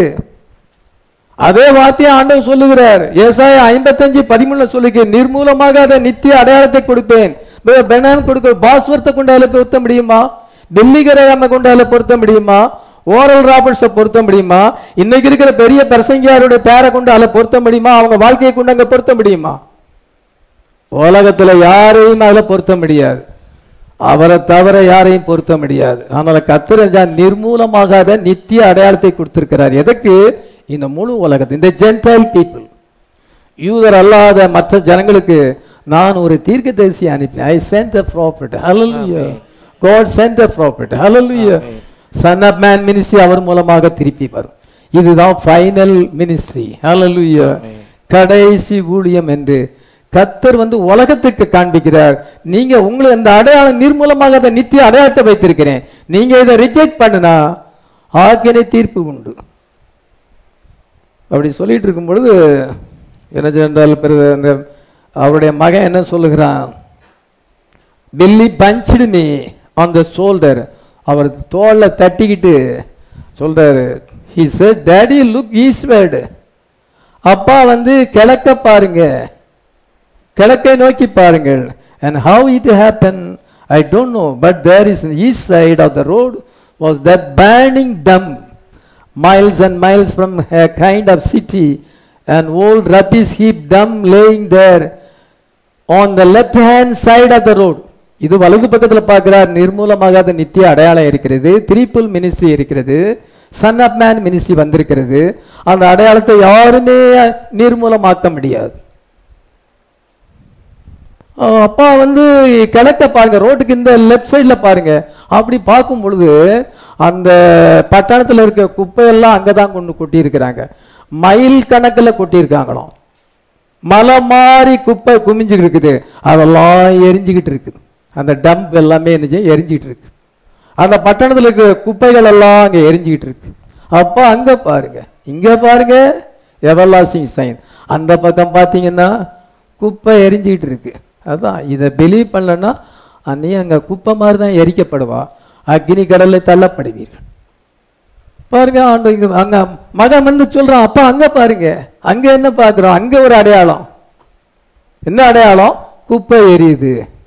பயப்படவளும் அபிசுவாசியும் அருவருப்பானவர்களும் கொலைபாதகர்களும் சூனியக்காரரும் விக்கிரகானைக்காரரும் பொய்யர் அனைவரும் எல்லா மரணமாகிய அக்கினி கந்தம் எரிகிற கடலிலே தள்ளப்படுவார்கள். அப்படிதான் எரிக்கப்படணும். எல்லா குப்பைகளும், பட்டணத்தில் இருக்க எல்லா குப்பைகளும் அங்கே எரிஞ்சிட்டு இருக்கு. தேசத்தில் இருக்க எல்லா குப்பைகளும் எரிக்கப்படும். துன்மார்க்கர் அனைவரும் துரும்பாய் இருப்பார்கள். அக்கிரமக்காரர் யாவரும் என்ன சென்றால் அவங்க துரும்பை போல எரிந்து போவார்கள். கர்த்தருடைய பெரிதும் பயங்கரமான நாள் வரும். ஆமென். ஆனால் என் நாமத்துக்கு பயந்திருக்க உங்கள் மேல் நீதியின் சூரியன் பொருட்கள் நீங்கள் வெளியே புறப்பட்டு போய் கொளுத்த கன்றுகளைப் போல வளர்வீர்கள். ஹல்லேலூயா. கர்த்தர் நமக்கு எவ்வளவு பிராமிஸ் கொடுத்திருக்கிறார். மல்கியா 4 விதமான பிராமிஸ் நம்ம வாசிக்கிறோம். ஆமென். 10 virgins என்ற செய்தியிலே சொல்லுகிறார், the very hour that Israel was signed into a nation, இஸ்ரவேல் ஒரு நாடு என்று கையெழுத்து போடும் அதே நேரத்தில் it was the very same hour, very same day, அதே நாளிலே very same month, அதே மாசத்துல everything else I was at green mill, நான் green mill என்ற இடத்துல இருந்தேன். இந்தியானா என்ற இடத்துல when the angel there appeared to me and sent me out of the field with this, அந்த கர்த்தருடைய தூதனானவர் என்னை சந்தித்தார், என்னை உலகத்துக்கு அனுப்பினார். 1933 வருஷத்திலே இதை சந்தித்தார். இப்பொழுது குகையிலே என்னை சந்திக்கிறார். Same hour that Israel was signed in as a nation, it is all connected together. It is all connected together. Bride and Israel connected ஆகுது. Hallelujah. Two groups of people. Hallelujah. இப்பொழுது நீங்க டைமை கால்குலேட் பண்ணுங்க. கர்த்தருடைய தூதன் 1946 வருஷம் April அங்கே மே மாசம் 7ஆம் தேதி பிரணாமை சந்தித்து இப்பொழுது எத்தனை வருஷம் ஆயிட்டுன்னு பாருங்க. 74 வருஷம் ஆயிடுச்சு. இஸ்ரேல் நாடு 1948 வருஷம் உருவானது. பிரகடனம் பண்ணது 46, உருவானது 48. 48ஆம் வருஷம் மே மாசம் 14 நம்ம நாடும் வந்து அப்பதான் ரிப்பப்ளிக்காக மாறுது. சுதந்திரம் அடைஞ்சு 1 வருஷம் ஆகுது. அப்பொழுதுதான் இது 1948ஆம் வருஷத்துல இஸ்ரேல் நாடு உருவாகும் பொழுது இன்னைக்கு எத்தனை வருஷம்? 72 வருஷம் ஆகுது. 1945ஆம் வருஷம் 2ஆம் உலக யுத்தம் நடந்தது. 2ஆம் உலக யுத்தம் நடந்து இப்பொழுது எத்தனை வருஷம்? 75 வருஷம் ஆகுது. இப்பொழுது நம்ம எங்க வந்திருக்கோம்? 2020ல வந்திருக்கிறோம். இப்பொழுது நம்ம எந்த நாட்டில் இருக்கிறோம்? இஸ்ரேலோடு கூட ஆண்டவர் டீல் பண்ண போகிறார். மனவாட்டியை ஆண்டவர் எடுத்துக்கொள்ளப்படுகிறார். புறஜாதியாரின் நிறைவு வரும் மட்டும் அந்த இஸ்ரவேலில் ஒரு பங்கு கடினப்பட்டிருக்கும். அதே நீங்கள் உங்களையே புத்திமான் என்று எண்ணாதபடிக்கு ஒரு ரகசியத்தை நீங்கள் அறிய வேண்டும் என்று இருக்கிறேன். அது என்னவெனில் புறஜாதியாருடைய நிறைவு உண்டாகும் வரைக்கும் இஸ்ரவேலரில் ஒரு பங்குக்கு கடினமான மனது உண்டாயிருக்கும். இது புறஜாதியாருடைய நிறைவு, மனவாட்டி பூரணம் அடைய வேண்டும், நீங்க பெர்ஃபெக்ஷன் அடைய வேண்டும். நான் என்னுடைய ஜெபம் அதுதான், எல்லாருடைய ஜெபம் அதுதான் இருக்கும். ஆண்டவரே நான் பெர்ஃபெக்ஷன் அடைய வேண்டும், எடுத்துக்கொள்ளப்படவில்லை பங்கு பெறணும், பெர்ஃபெக்ஷன் அடையும். அறகுறையா இருந்தா போதாது, அறகுறையா இருந்தா போக முடியாது. ஆண்டவருக்கு எல்லாமே தெரியும், யார் பெர்ஃபெக்ஷன் அடைஞ்சிருக்கான்னு தெரியும். அவர்கிட்ட ஏமாற்ற முடியாது. மனுஷங்கிட்ட ஏமாத்திரலாம், நாங்க அப்படி இப்படிங்கலாம், நாங்க ரொம்ப ரொம்ப டீப்பா இருக்கோம், நாங்க ரொம்ப ஸ்பிரிச்சுவலா இருக்கோம். நீ மனுஷங்கிட்ட ஏமாத்தலாம், ஆண்டவர்கிட்ட ஏமாத்த முடியுமா? அதெல்லாம் அன்னைக்கு செல்லுபடி ஆகாது. அல்ல கர்த்தர் வந்து பெர்ஃபெக்ஷன் அடைகிறவன் தான் கொண்டு போறாரு. பாருங்க என்ன சொன்னா, பிரஜாதியோட நிறைவு வரணும். அந்த ஃபுல்னஸ் ஆஃப் ஜென்டைல்ஸ், இந்த ஃபுல்னஸ் ஆஃப் ஜென்டைல் வந்து எல்லாருமே பிரைட் மெம்பர்ஸ் எல்லாருமே ஆட்டுக்குட்டியாண்ட புசுத்தம் ஜீவ புசுத்தம் பேர் அழைக்கப்படணும். ஹல்லேலூயா. இந்த மெசேஜை கொடுக்கும் பொழுது நான் வந்துட்டேன், இதோ இருக்கிறேன்னு சொல்லிட்டா முடிஞ்சு போச்சு. அதெல்லாம் எங்களுக்கு தெரியும், எனக்கு எல்லாம் எங்களுக்கு அதுக்கு மேல தெரியும். அவர் என்ன சொல்லிட்டாரு அப்படின்னா, அவங்களுக்கு வந்து என்ன இல்ல, அவங்கள வந்து ரிஜெக்ட் பண்றாங்க. அப்போ பேர் அழைக்கப்படல. இந்த மெசேஜ் கேட்கும் பொழுது உங்க பேர் அழைக்கப்படணும். இதோ வருகிறேன், நான் வந்துட்டேன், நான் எல்லாத்தையும் விட்டுட்டு வந்துட்டேன். அதான் ஆட்டுக்குட்டியாண்ட ஜீவபுஸ்தகம் உங்களுடைய பேர் அழைக்கப்படுது. ஹல்லேலூயா. பலமுள்ள தூதன் உங்களை அழைக்கிறார். புஸ்தகம் திறக்கப்பட்டிருக்குது, பேர் அழைக்கப்படுகிறது. Lazarus come forth. லாசர் அங்க உயிரோட வருகிறான், ஆத்துமா உயிர்ப்பிக்கப்படுது. ஹல்லேலூயா. இப்பொழுது அது நடந்துகிட்டு இருக்குது. இப்ப எல்லா பேரும் வாசிக்கப்படும் பொழுது புறஜாதியாரின் நிறைவு ஏற்படும். இந்த ஃபுல்னஸ் ஆஃப் ஜென்டைல் வரும் பொழுது மீட்கிறவர் சியோனில் இருந்து அவர் அங்க போயிருவார், மணவாட்டிகிட்ட இருந்து யூதர்களுக்கு திரும்புவார். ஹல்லேலூயா. the lost messenger ஆண்டவர் கொண்டு வருகிறார். lost messenger, அதான் தீர்க்கதரிசியாகிய பிரதர் பென்காம் lost messenger, கடைசி செய்தியாளர், ஏழாம் சபையின் தூதன். ஏழாம் தூதன் எக்காலம் ஊதும் போது தேவ ரகசியம் நிறைவேறும். ஆமென். ஆமென். இந்த message produce the lost sign before the change of the body. நம்முடைய சரீரம் மறுரூபமாக்கப்படுவதற்கு முன்னதாக ஆண்டவர் ஒரு ப்ராபர்ட் மூலமா செய்தி கொடுங்க. எப்ப எத்தனை வருஷம் ஆகிவிட்டதுன்னு பாருங்க, வருஷத்தை கால்குலேட் பண்ணி பாருங்க, எத்தனை வருஷம் ஆகிவிட்டது. மரித்து எத்தனை வருஷம் ஆகிவிட்டது? 35 20 55 வருஷம் ஆயிடுச்சு. எல்லாமே முடிவுக்கு வந்து விட்டது. இன்னும் காலம் செல்லாது. there shall be no more time. hallelujah. ஆண்டவர் ரொம்ப கிருபையா இருக்கிறார். இந்த மாதிரி முக்கியமான சம்பவங்கள் நடந்து எவ்வளவு காலங்கள் ஆயிருக்கிறது. கர்த்தர் இப்பொழுது என்ன செய்கிறார்? பெயர்களை அழைக்கிறார். hallelujah. ஆட்டுக்குட்டியாண்ட ஜீவபுஸ்தகம் நம்முடைய பேர் அழைக்கப்படும். உடனே நம்ம எல்லாத்தையும் விட்டுட்டு பாத்தியோடு இணைகிறோம். நம்ம நம்முடைய சொந்த கருத்துக்களை பேசிக்கிட்டு தர்க்கம் பண்ற நேரம் கிடையாது. ஆண்டவரே இதோ வருகிறேன், உங்களுடைய மெசேஜுக்கு நான் என்ன ஒப்பு கொடுக்கிறேன். ஹல்லேலூயா. என்ன அருமையான காரியங்கள் இப்பொழுது நடக்குது. Son of man ministry repeated again. Hallelujah. எல்லாத்துக்குமே ஒரு காலம் உண்டு. பூமியிலே நடக்கிற எல்லாத்துக்குமே ஒரு காலம் உண்டு. இரண்டாம் உலக யுத்தம் நடக்கிறதுக்கு ஒரு காலம் உண்டு. இஸ்ரேல் ஜனங்கள் தங்கள் நாட்டுக்கு திரும்பி வரதுக்கு காலம் உண்டு. சன் ஆஃப் மேன் மினிஸ்ட்ரி அது வருவதற்கு ஒரு காலம் உண்டு. இதோ உங்களுக்கும் ஒரு ஆப்பர்ச்சுனிட்டி கொடுக்கிறார். ஹல்லேலூயா. ஒரு மனுஷனுக்கு 3 ஆப்பர்ச்சுனிட்டி இருக்கலாம். அதை சொல்லிட்டு முடிச்சிருந்தேன். அவனுடைய வாழ்க்கையில 3 ஆப்பர்ச்சுனிட்டி ஆண்டவர் வச்சிருக்கலாம். சிலருக்கு 10 ஆப்பர்ச்சுனிட்டி வச்சிருக்கலாம். சிலருக்கு ஒரே ஒரு ஆப்பர்ச்சுனிட்டி தான் வச்சிருக்கலாம். அந்த ஆப்பர்ச்சுனிட்டி, அந்த தருணத்தை அவங்க மிஸ் பண்ணிட்டாங்கன்னா திருப்பி அந்த தருணம் வர லைஃப் லாங்கா வராது. ஒருத்தர் நம்ம மறுபடியும் சபைக்கு ஏத்துக்கிடலாம், திருப்பி ஏத்துக்கிடலாம், 3 முறை ஏத்துக்கிடலாம், திருப்பி நம்ம ஏத்துக்கிட மாட்டோம். அவங்களுக்கு சான்ஸ் கொடுக்கப்படுது. பாஸ்டர் நீங்க சேர்த்தது தப்பா போச்சு அப்படிம்பாங்க. இல்ல, ஆண்டவர் ஆப்பர்ச்சுனிட்டி கொடுக்கிறார். திருப்பி என்ன செய்யணும்னா ரிஜெக்ட் பண்ணா செய்ய முடியாது. ஒரு 3 சான்ஸ் கொடுக்கலாம். சிலருக்கு ஒரே ஒரு சான்ஸ் தான். சிலருக்கு ஆண்டவர் 10 சான்ஸ் கொடுப்பார், சிலருக்கு 20 சான்ஸ் கூட கொடுப்பாரு. ஆனா கடைசியா ஆண்டவர் கொடுத்த சான்ஸை ஒருத்த மிஸ் பண்ணும் பொழுது திருப்பி ரட்சிக்கப்படவே முடியாது. ஆண்டவரே நித்திய ஜீவனை பெற்றுக்கொள்ளணும்னா நான் என்ன செய்ய வேண்டும் என்று கேட்கிறான். அந்த ஐஸ்வர்யான் இயேசு கிறிஸ்துவின் தெருவிலேயே முழங்கால் படிட்டு நித்திய ஜீவனை சுதந்திரித்துக் கொள்ள வேண்டும் என்றால் என்ன செய்ய வேண்டும் என்று கேட்கிறான். மார்க் 10:27. பின்பு அவர் புறப்பட்டு வழியிலே போகையில் ஒரு ஓடி வந்து அவருக்கு முன்பாக முழங்கால் படிட்டு, நல்ல போதகரே, நித்திய ஜீவனை சுதந்திரித்துக் கொள்ளும்படி நான் என்ன செய்ய வேண்டும் என்று கேட்டார். நித்திய ஜீவனை நான் சுதந்திரித்துக் கொள்ள வேண்டும் என்றால் என்ன செய்ய வேண்டும் என்று கேட்கிறான். இத கர்த்தர் அவனை டச் பண்ணுகிறார். டச் பண்ணும் பொழுது அவன் அதிக ஆசி உள்ளவனா இருந்தனாலே அவன் துக்கத்தோடு போய்விட்டான். துக்கத்தோடு போய்விட்ட பிறகு அவனுக்கு சான்ஸ் கிடைச்சதா? இல்ல. அவனுடைய நிலம் நன்றாக விளைந்தது. இதோ அவன் தன்னுடைய களஞ்சியத்தை எல்லாம் பெருசாக்கி, அவன் எல்லாத்தையும் பெருசாக்கி பண்டசாலையிலே அவன் சேர்த்தான். ஆண்டவர் சொன்னார், இன்றைக்கு ராத்திரியில அவன் ஆத்துமா எடுத்துக் கொள்ளப்பட்டால் நீ சேர்த்தது யாரு கூட இதாகும். அவன் பாதாளத்திலே வேதனைப்பட்டுக் கொண்டிருக்கிறான்.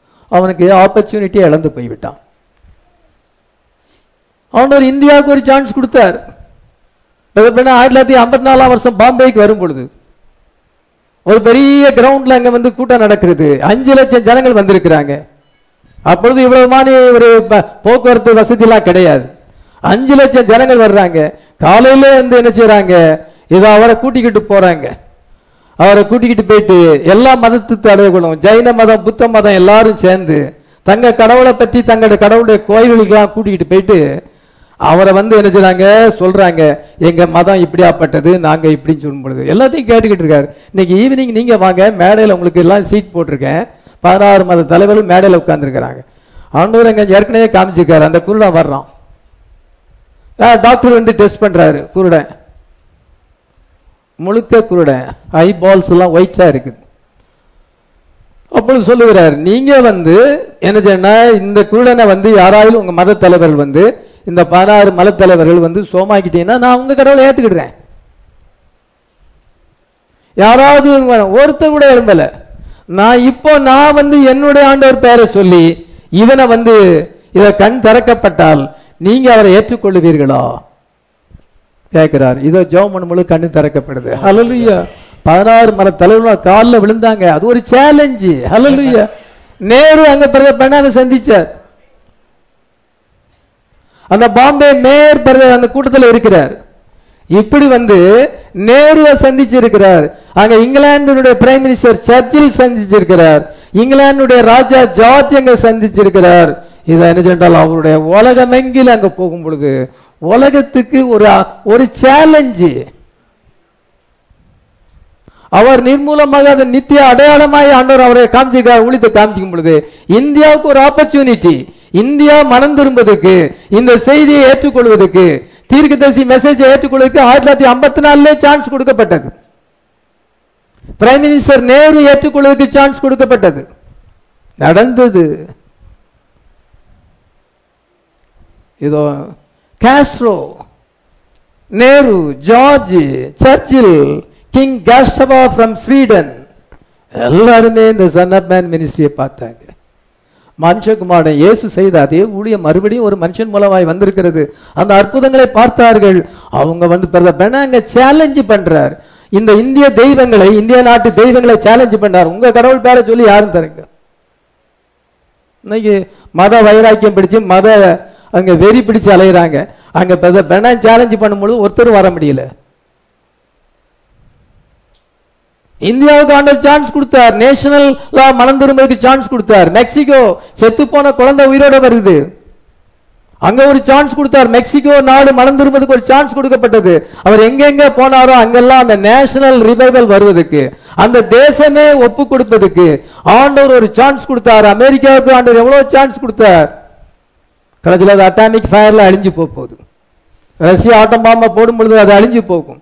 இதமாக எல்லாருமே புறக்கணிச்சு இந்த உலகத்துக்கே சான்ஸ் கொடுக்கப்பட்டது. இது மூலையில நடந்த காரியம் அல்ல. கடைசியா ஒரு ஃபைனல் மினிஸ்ட்ரியை கொண்டு உலகத்தையே சேலஞ்சு பண்ணார். சன் ஆஃப் மேன் மினிஸ்ட்ரி உலகம் எங்கிலும் போனது. சன் ஆஃப் மேன் மினிஸ்ட்ரினா என்னன்னு முழிக்கிறாங்க. மெசேஜ்ல இருக்க பாஸ்டர்ஸ் முழிக்கிறாங்க. என்ன தெரியும் அவங்க? என்ன பைபிள் படிச்சாங்க? என்ன செய்தியை படிச்சாங்க? ஒண்ணுமே தெரியலையே. உலகம் முழுசுக்கும் இது போச்சே. அந்த திரிபுல் மினிஸ்ட்ரி நிர்மூலமாகாத நித்திய அடையாளம். உன் பேர் எங்க எழுதப்பட்டிருக்குது. உன்னை நினைச்சு இந்த ஊழியத்தை நினைச்சு இந்த மலை சிசித்த இந்த மிஸ் தான் ஃபைனல் மினிஸ்ட்ரி. இதுதான் பெர்ஃபெக்ஷனை கொண்டு வரும். திஸ் மினிஸ்ட்ரி பாடி சேஞ்சை கொண்டு வரும். ஹல்லேலூயா. ராப்சரை கொண்டு வரும். சத்திய இஸ்ரவேல் ஜனங்களுக்கு திரும்பி போக வேண்டும். ஹல்லேலூயா. இவ்வளவு கிரேட்டஸ்ட் மினிஸ்ட்ரி ஆண்டவர் கொண்டு வந்திருக்கிறார். ஹல்லேலூயா. இது வரைக்கும் உலகத்துல பெரிய வெளிச்சம் பிரகாசித்தது இதை விட மேலான லைட் எதுவுமே இல்லை. உலகத்துக்கு only light, great and shining light. Hallelujah. The message of the hour. இப்பொழுது அது பிரகாசிக்கிறது. இப்பொழுது நம்ம மத்தியிலே அது பிரகாசிக்கிறது. Hallelujah. நம்ம பெரிய வெளிச்சத்திலே வந்திருக்கிறோம். ஆமென். Hallelujah.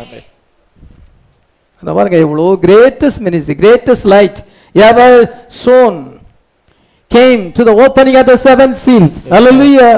7 முத்திரைகள் திறப்பட்டனால பெரிய வெளிச்சம் பிரகாசித்தது. ஆண்டவர் அந்த ப்ராஃபட் உலகம் எங்கிலும் கொண்டு போய் சேலஞ்சு பண்ணும் பொழுது எந்த மத தலைவர்களும் முன்னால நிக்க முடியவில்லை. எந்த மதமும் முன்னால நிக்க முடியல. எந்த பிசாசின் ஆவிகளும் அதை மேற்கொள்ள முடியல. ஹல்லேலூயா. இந்த ஒரு மினிஸ்ட்ரியில நம்ம இன்னைக்கு இருக்கிறோம். ஹல்லேலூயா. ஆனால் உலகம் என்ன சென்றால் அதை ரிஜெக்ட் பண்ணிவிட்டதாலே கர்த்தர் என்ன செய்கிறார் என்றால் யூதர்களுக்கு திரும்ப வேண்டிய நேரம் வந்து விட்டது. அந்த ஜனங்களை ஆண்டவர் நோக்கி பார்க்க போறார். இங்க கதவு அடைக்கப்பட போகுது. பின்பு நம்ம பிரீச்சிங் டு த லாஸ்ட் பண்ண வேண்டும். அல்ல இங்க கதவு அடைக்கப்பட்டு அங்க ஆண்டவர் அவங்களுக்கு மேல இறங்க போகிறார். ஆமென். நம்ம எல்லாம் ஜெபிக்கலாம்.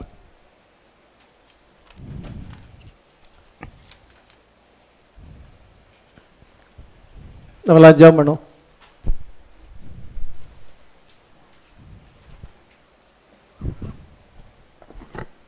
இஸ்ரேல் அந்த சர்ச் இந்த லாஸ்ட் டேஸ் கடைசி நேரத்தில் எவ்விதமாய் இருக்கிறது. கர்த்தர் நமக்கு எவ்வளவு மகத்தான வெளிச்சத்தை சத்தியத்தை கொண்டிருக்கிறார். நம்முடைய பெயர் அழைக்கப்பட்டிருக்கிறது. புறஜாதியருடைய நிறைவு ஏற்படும் பொழுது அது வரைக்கும் இஸ்ரவேல் ஜனங்களுடைய இருதயம் கடினப்பட்டிருக்கும். பின்பு இஸ்ரவேல் ஜனங்களுக்கு ஆண்டவர் திரும்ப வேண்டிய நேரம். அவங்க டைம் பீஸாக இருக்கிறார்கள். காலத்தை நம்ம அதை பார்த்து கணக்கெடுக்கிறோம். கர்த்தர் எல்லாத்தையும் உலகத்தில் நடக்கிற எல்லாமே அவருடைய வார்த்தையின்படி நடக்கிறது. சாத்தான் ஒன்றும் மேற்கொள்ள முடியாது. சாத்தான் எதையும் சாதிக்க முடியாது. சாத்தான் இஸ் a bluff. அவன் ஒரு பயங்காட்டுறவனாக இருக்கிறான். அவன் நம்ம ஒன்றும் மேற்கொள்ள முடியாது. அவன் எந்த விதத்தில் நம்மை ஸ்டாப் பண்ண முடியாது. இந்த மாணவர் மகத்தான வல்லமையிலே நம்ம இருக்கிறோம். எல்லாரும் கர்த்தரை நோக்கி நம்ம ஜெபிக்கலாம். கர்த்தாவே ஸ்தோத்திரம் ஆண்டவரே. Thank you Jesus. Thank you Jesus. Hallelujah. ஸ்தோத்திரம் ஆண்டவரே. இஸ்ரவேல் என் ஜனமே என்றும் இடறிட வேண்டாம். இயேசுவேவும் தெய்வமானார் ஏதும் பயம் வேண்டாம். இயேசுவேவும் தெய்வமானார் ஏதும் பயம் வேண்டாம். ஓங்கும் புயலு பலத்த கரமு உந்த கமையுண்டு. ஓங்கும் புயலும் பலத்த கரமு உந்த கமையுண்டு. தாங்கும் கிருபை தயவு இரக்கம் மயுண்டு. தாங்கும் மருதை அபு இரக்கம் தாராளமாயுண்டு. இஸ்ரவேல் என் ஜனமே என்றும் இடறிட வேண்டாம். இயேசுவேவும் தெய்வமானார் ஏதும் பயம் வேண்டாம். இயேசுவேவும் தெய்வமானார் ஏதும் பயம் வேண்டாம். எங்களை நேசிக்கிற பரலோக பிதாவே, இந்த அருமையான நாளிலே நம்முடைய வார்த்தையை தியானிக்க முடியாது எங்களுக்கு உதவி செய்ததற்காக ஸ்தோத்திரம். இஸ்ரவேல் தேசமானது உலகத்தினுடைய நாட்காட்டியாய் இருக்கிறது. அது காலத்தை அது குறிக்கிறது. புறஜாதியாரின் நிறைவு உண்டாகும் வரைக்கும் இஸ்ரவேலில் ஒரு பங்கு மனது கடினப்பட்டிருக்கும். இப்பொழுது அவங்களுடைய இருதயம் கடினப்பட்டிருக்கிறது. இந்த ஆண்டவரே கிறிஸ்துவுடைய இருதயம் கடினப்படும் பொழுது, புறஜாதிகளுடைய இருதயம் கடினப்படும் பொழுது மறுபடியும் அவர்களுக்கு திரும்பும். இது உங்களுடைய பிளானாக இருக்கிறது. இது உங்களுடைய சிந்தையாக இருக்கிறது. அதை சிந்தையில வைத்துதான் நீர் செயல்பட்டீர். இப்பொழுதும் நீர் செயல்படுத்தி கொண்டிருக்கிறீர். கடைசியில ஆண்டவரே ஒரு தீர்க்கதரிசியை கொண்டு அவருக்கு எவர்லாஸ்டிங் சைனை கொடுக்கிறீர். நீ எப்பொழுதெல்லாம் உனக்கு சந்தேகம் வருதோ நீ இந்த மலையை வந்து பார். இந்த மலையானது நித்திய அடையாளமாக இருக்குது. மனுஷனால அதை அழிக்க முடியாது. அந்த மலையை அழிக்க முடியாது. நீர் மூலமாக அது நித்திய அடையாளம். உலகத்துக்கு அவ்விதமான ஒரு ப்ராஃபட்டை கொண்டு வந்து நீர் இந்த கிரேட்டஸ்ட் சைனிங் லைட்டை நீர் கட்டளையிட்டு இருக்கிறீர். நாங்கள் இந்த வெளிச்சத்திலே களி கூறுகிறோம். வேதத்தை ஒப்பிட்டு பார்த்து எங்களுடைய லைஃப்பை அதோடு கூட இணைத்து நாங்கள் மகிழ்ந்து களி கூறுகிறோம். எங்களுடைய லைஃப்பை நீ சேஞ்ச் பண்ணி இருக்கிறீர். நாங்கள் நீர் பேத் அடைஞ்சிருக்கிறோம். பேப்டிசம் அத ஹோலி கோஸ்ட் பரிசுத்தாவின் அபிஷேகத்தை பெற்றிருக்கிறோம். நாங்கள் உண்மை எதிர்நோக்கி கொண்டிருக்கிறோம். ஆமீன். கர்த்தராகிய இயேசுவே வாரும் என்று அழைக்கிறோம். கர்த்தாவே நீர் தாமே உங்களுடைய வார்த்தையின்படி உங்களுடைய பிளான் படி எல்லாத்தையும் செய்து கொண்டு வருகிறீர். உங்களுடைய பிள்ளைகளுக்கு அந்த பிளான் ஜீசஸ் அண்ட் ஹிஸ் ப்ரோக்ராமை ரிவீல் பண்ணியிருக்கிறீர். முத்திரைகள் திறக்கப்படுது. Jesus and his program reveal பண்ணியிருக்கிறீர். எங்களுடைய பேர் அழைக்கப்பட்டிருக்கிறது. நாங்கள் மாலை தெரிந்து கொள்ளப்பட்டவர்கள். வார்த்தையிலே நாங்கள் கலியுறும் பொழுது இந்த உலக வாழ்க்கைக்கு தேவையான எல்லா நன்மைகளை அவனுடைய தருவி சாத்தான் தன்னுடைய பிடியை தளர விடுவான். எங்களுக்கு ஜெயத்தின் மேல ஜெயத்தை தருவி, கிருபையின் மேல கிருபை தருவி. கர்த்தாவே இந்த இஸ்ரவேல் ஜனங்களுக்கு பாராட்டின எல்லா பிளஸிங்கையும் எங்களுக்கு நீ தருவீர். ஆசீர்வதியும் ஆண்டவரே. முழங்கால் போயிட்டு எல்லாரும் மேலே இரக்கமாயிரும். கர்த்தராகிய இயேசு கிறிஸ்துவின் நாமத்தில் வேண்டிக் கொள்கிறோம். ஆமீன். சோரன் ஜீவான் அவர்கள் இங்கே பாடலை பாடும் பொழுது நம்ம எல்லாரும் காணிக்கையினாலே கர்த்தரை கனப்படுத்துவோம்.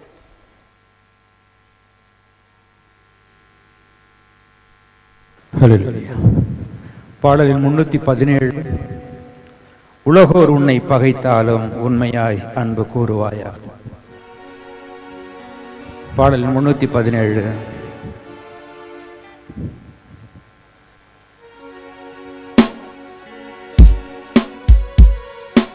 உலகோர் உன்னை பகைத்தாலும் உண்மையாய் அன்பு கூறுவாயா? உற்றார் உன்னை வெறுத்தாலும் உந்தன் சிலுவை சுமப்பாயா? உந்தன் சிலுவை சுமப்பாயா? உனக்காக நான் மரித்தேனே, எனக்காக நீ என்ன செய்தாய்? உனக்காக நான் மரித்தேனே, எனக்காக நீ என்ன செய்தாய்?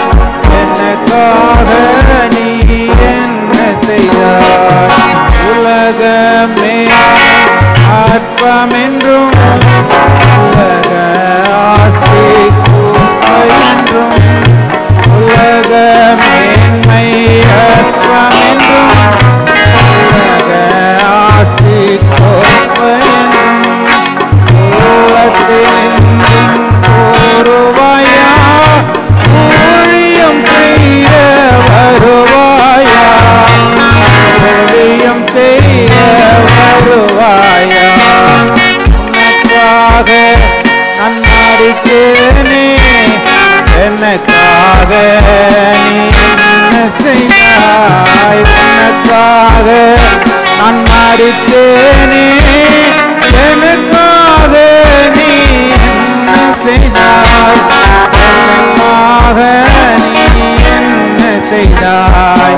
மேய்ப்பனில்லாத ஆடுகள் போல் மேய்கிறார் வெளியில். மேய்ப்பனில்லாத ஆடுகள் போல் மேய்கிறார் பாவ வெளியில்.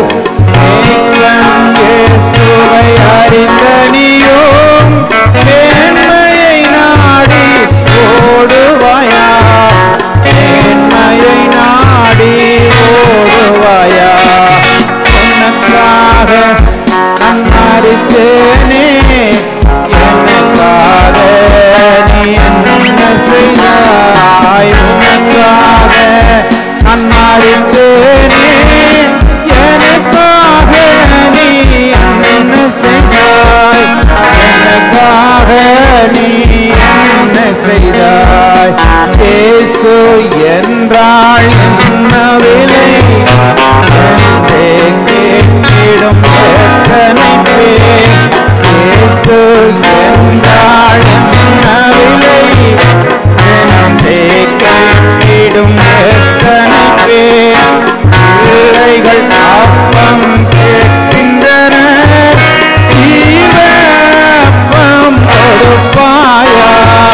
ஜீவ அப்பம் கொடுப்பாயா? உனக்காக நான் மரித்தேனே, எனக்காக நீ என்ன செய்தாய்? உனக்காக நான் மரித்தேனே, எனக்காக நீ என்ன செய்தாய்? எனக்காக நீ என்ன செய்தாய்? நம்மள ஜெபம் பண்ணுவோம். எங்களை நேசிக்கிற பரலோக பிதாவே, உம்மை ஸ்தோத்திரிக்கிறோம். எல்லாவற்றை பார்க்கிறோம். உம்முடைய வார்த்தையை நீர் அதிக பிரசாபப்படுத்தி இருக்கிறீர். உம்முடைய மகிமை பிரசாபம் எல்லாத்தையும் பார்க்கிறோம். உம்முடைய வார்த்தைக்கு அதிக மகிமை கொடுத்திருக்கிறோம். நாங்கள் அந்த மகிமையுள்ள வார்த்தையை தியானிக்க உதவி செய்த காசு என்ன நடந்தது, என்ன நடக்கிறது, என்ன நடக்க போகிறது என்பதை உம்முடைய சிந்தையை எங்களுக்கு வெளிப்படுத்தியிருக்கிறீர். We have the mind of Christ. இந்த கடைசி காலத்திலே நம்முடைய சிந்தை எங்களுடைய இதயத்திலே போடப்படுது. The great secret in the back part of God's mind is put in the heart of the bride. இன்னைக்கு ஆண்டவரே, நம்முடைய மணவாட்டியின் இதயத்திலே இந்த சிந்தையை நீர் போட்டிருக்கிறீர். இந்த கிரேட் சீக்ரெட் எல்லாத்தையும் ரிவீல் பண்ணியிருக்கிறீர். அவ்விதமான ஒரு ஜனங்களாக எங்களை நீர் வைத்திருக்கிறீர். எங்களை இந்த கடைசி காலத்திலே கொண்டு வந்திருக்கிறீர். நாங்கள் இதை நேசிக்கும் பொழுது, பற்றி கொள்ளும் பொழுது எல்லாத்தையும் நீர் கொடுக்க முடியும். சாத்தான் ஆண்டவரே எங்களுக்கு விரோதமாய் கிரியை செய்யும் பொழுது அவன் செயலிழந்து போவான், அவன் தோல்வி அடைவான். அவனுடைய கிரியைகள் எல்லாவற்றையும் நீர் அழித்து போடுவீர். நீர் ஆண்டவரே ஜெய கிறிஸ்துவாய் இருக்கிறீர், ஜெயம் கொடுக்கிறவராய் இருக்கிறீர். இந்த வார்த்தையினாலே நாங்கள் ஜெயிக்க முடியும் என்று அறிந்திருக்கிறோம். உங்கள் விசுவாசமே உலகத்தை ஜெயிக்கிற செய்யும். அதில் எல்லாருக்கும் ஜெயமான ஜீவியத்தை தருவீராக, ஆசீர்வாதமான ஜீவியத்தை தருவீராக. ஆரோக்கியமான ஆண்டவரே சூழ்நிலைகளுக்கு தாரும் கர்த்தாவே. ஆவிக்குரிய சூழ்நிலை எங்கள் மத்தியில் எப்பொழுதும் இருக்கட்டும். சாத்தானுடைய கிரியைகளை இயேசு கிறிஸ்துவின் நாமத்திலே நாங்கள் ஜெயம் எடுக்கிறோம். வியாதிகள், பலவீனங்கள், கவலைகள், துன்பங்கள், துக்கங்கள், ஆனால் எல்லா பலவீனங்களும் இயேசு கிறிஸ்துவின் நாமத்திலே ஜெயம் எடுக்கிறோம். பிள்ளைகள் வாழ்க்கையில் ஆசீர்வாதத்தை தருவீராக. வாக்குத்தத்தத்தை நிறைவேறட்டும், வசனம் நிறைவேறட்டும். மேனிஃபெஸ்டேஷன் ஆஃப் தி வேர்டாக நாங்கள் மாறத்தக்கதாக எங்களுக்கு கிருபைத்தார். அந்த ஜோஷுவா காலேப் எப்படி மாறினார்களோ அதே போல மேனிஃபெஸ்டேஷன் ஆஃப் தி வேர்டா இருக்க எங்களுக்கு உதவி செய்யும். வார்த்தை எங்களிலே நிறைவேறட்டும். கர்த்தாவே ஸ்தோத்திரம் ஆண்டவரே, நீ நல்லவராக இருக்கிறீர், பசுத்தமுள்ள தேவனா இருக்கிறீர். உம்முடைய ஜனங்களை நேசிக்கிறீர். இங்கே முழங்கால் பிடிக்கிற உம்முடைய பிள்ளைகளை நேசிக்கிறீர். அவங்க வாழ்க்கையிலே ஆண்டவரே உம்முடைய இரக்கத்தை காண்பிப்பீராக. உம்முடைய ஆசீர்வாதத்தை நீர் கட்டளையிடுவீராக. ஏறெடுத்தான காணிக்கைகளை நீர் அங்கீகரியும், தசோபாங்களை அங்கீகரியும், தான தர்ம காணிக்கைகளை அங்கீகரிப்பீராக. ஆசீர்வதியும் கிருபையாயிரும். கர்த்தராகிய இயேசு கிறிஸ்துவின் நாமத்தில் வேண்டிக் கொள்கிறோம். The glory to wonderful love.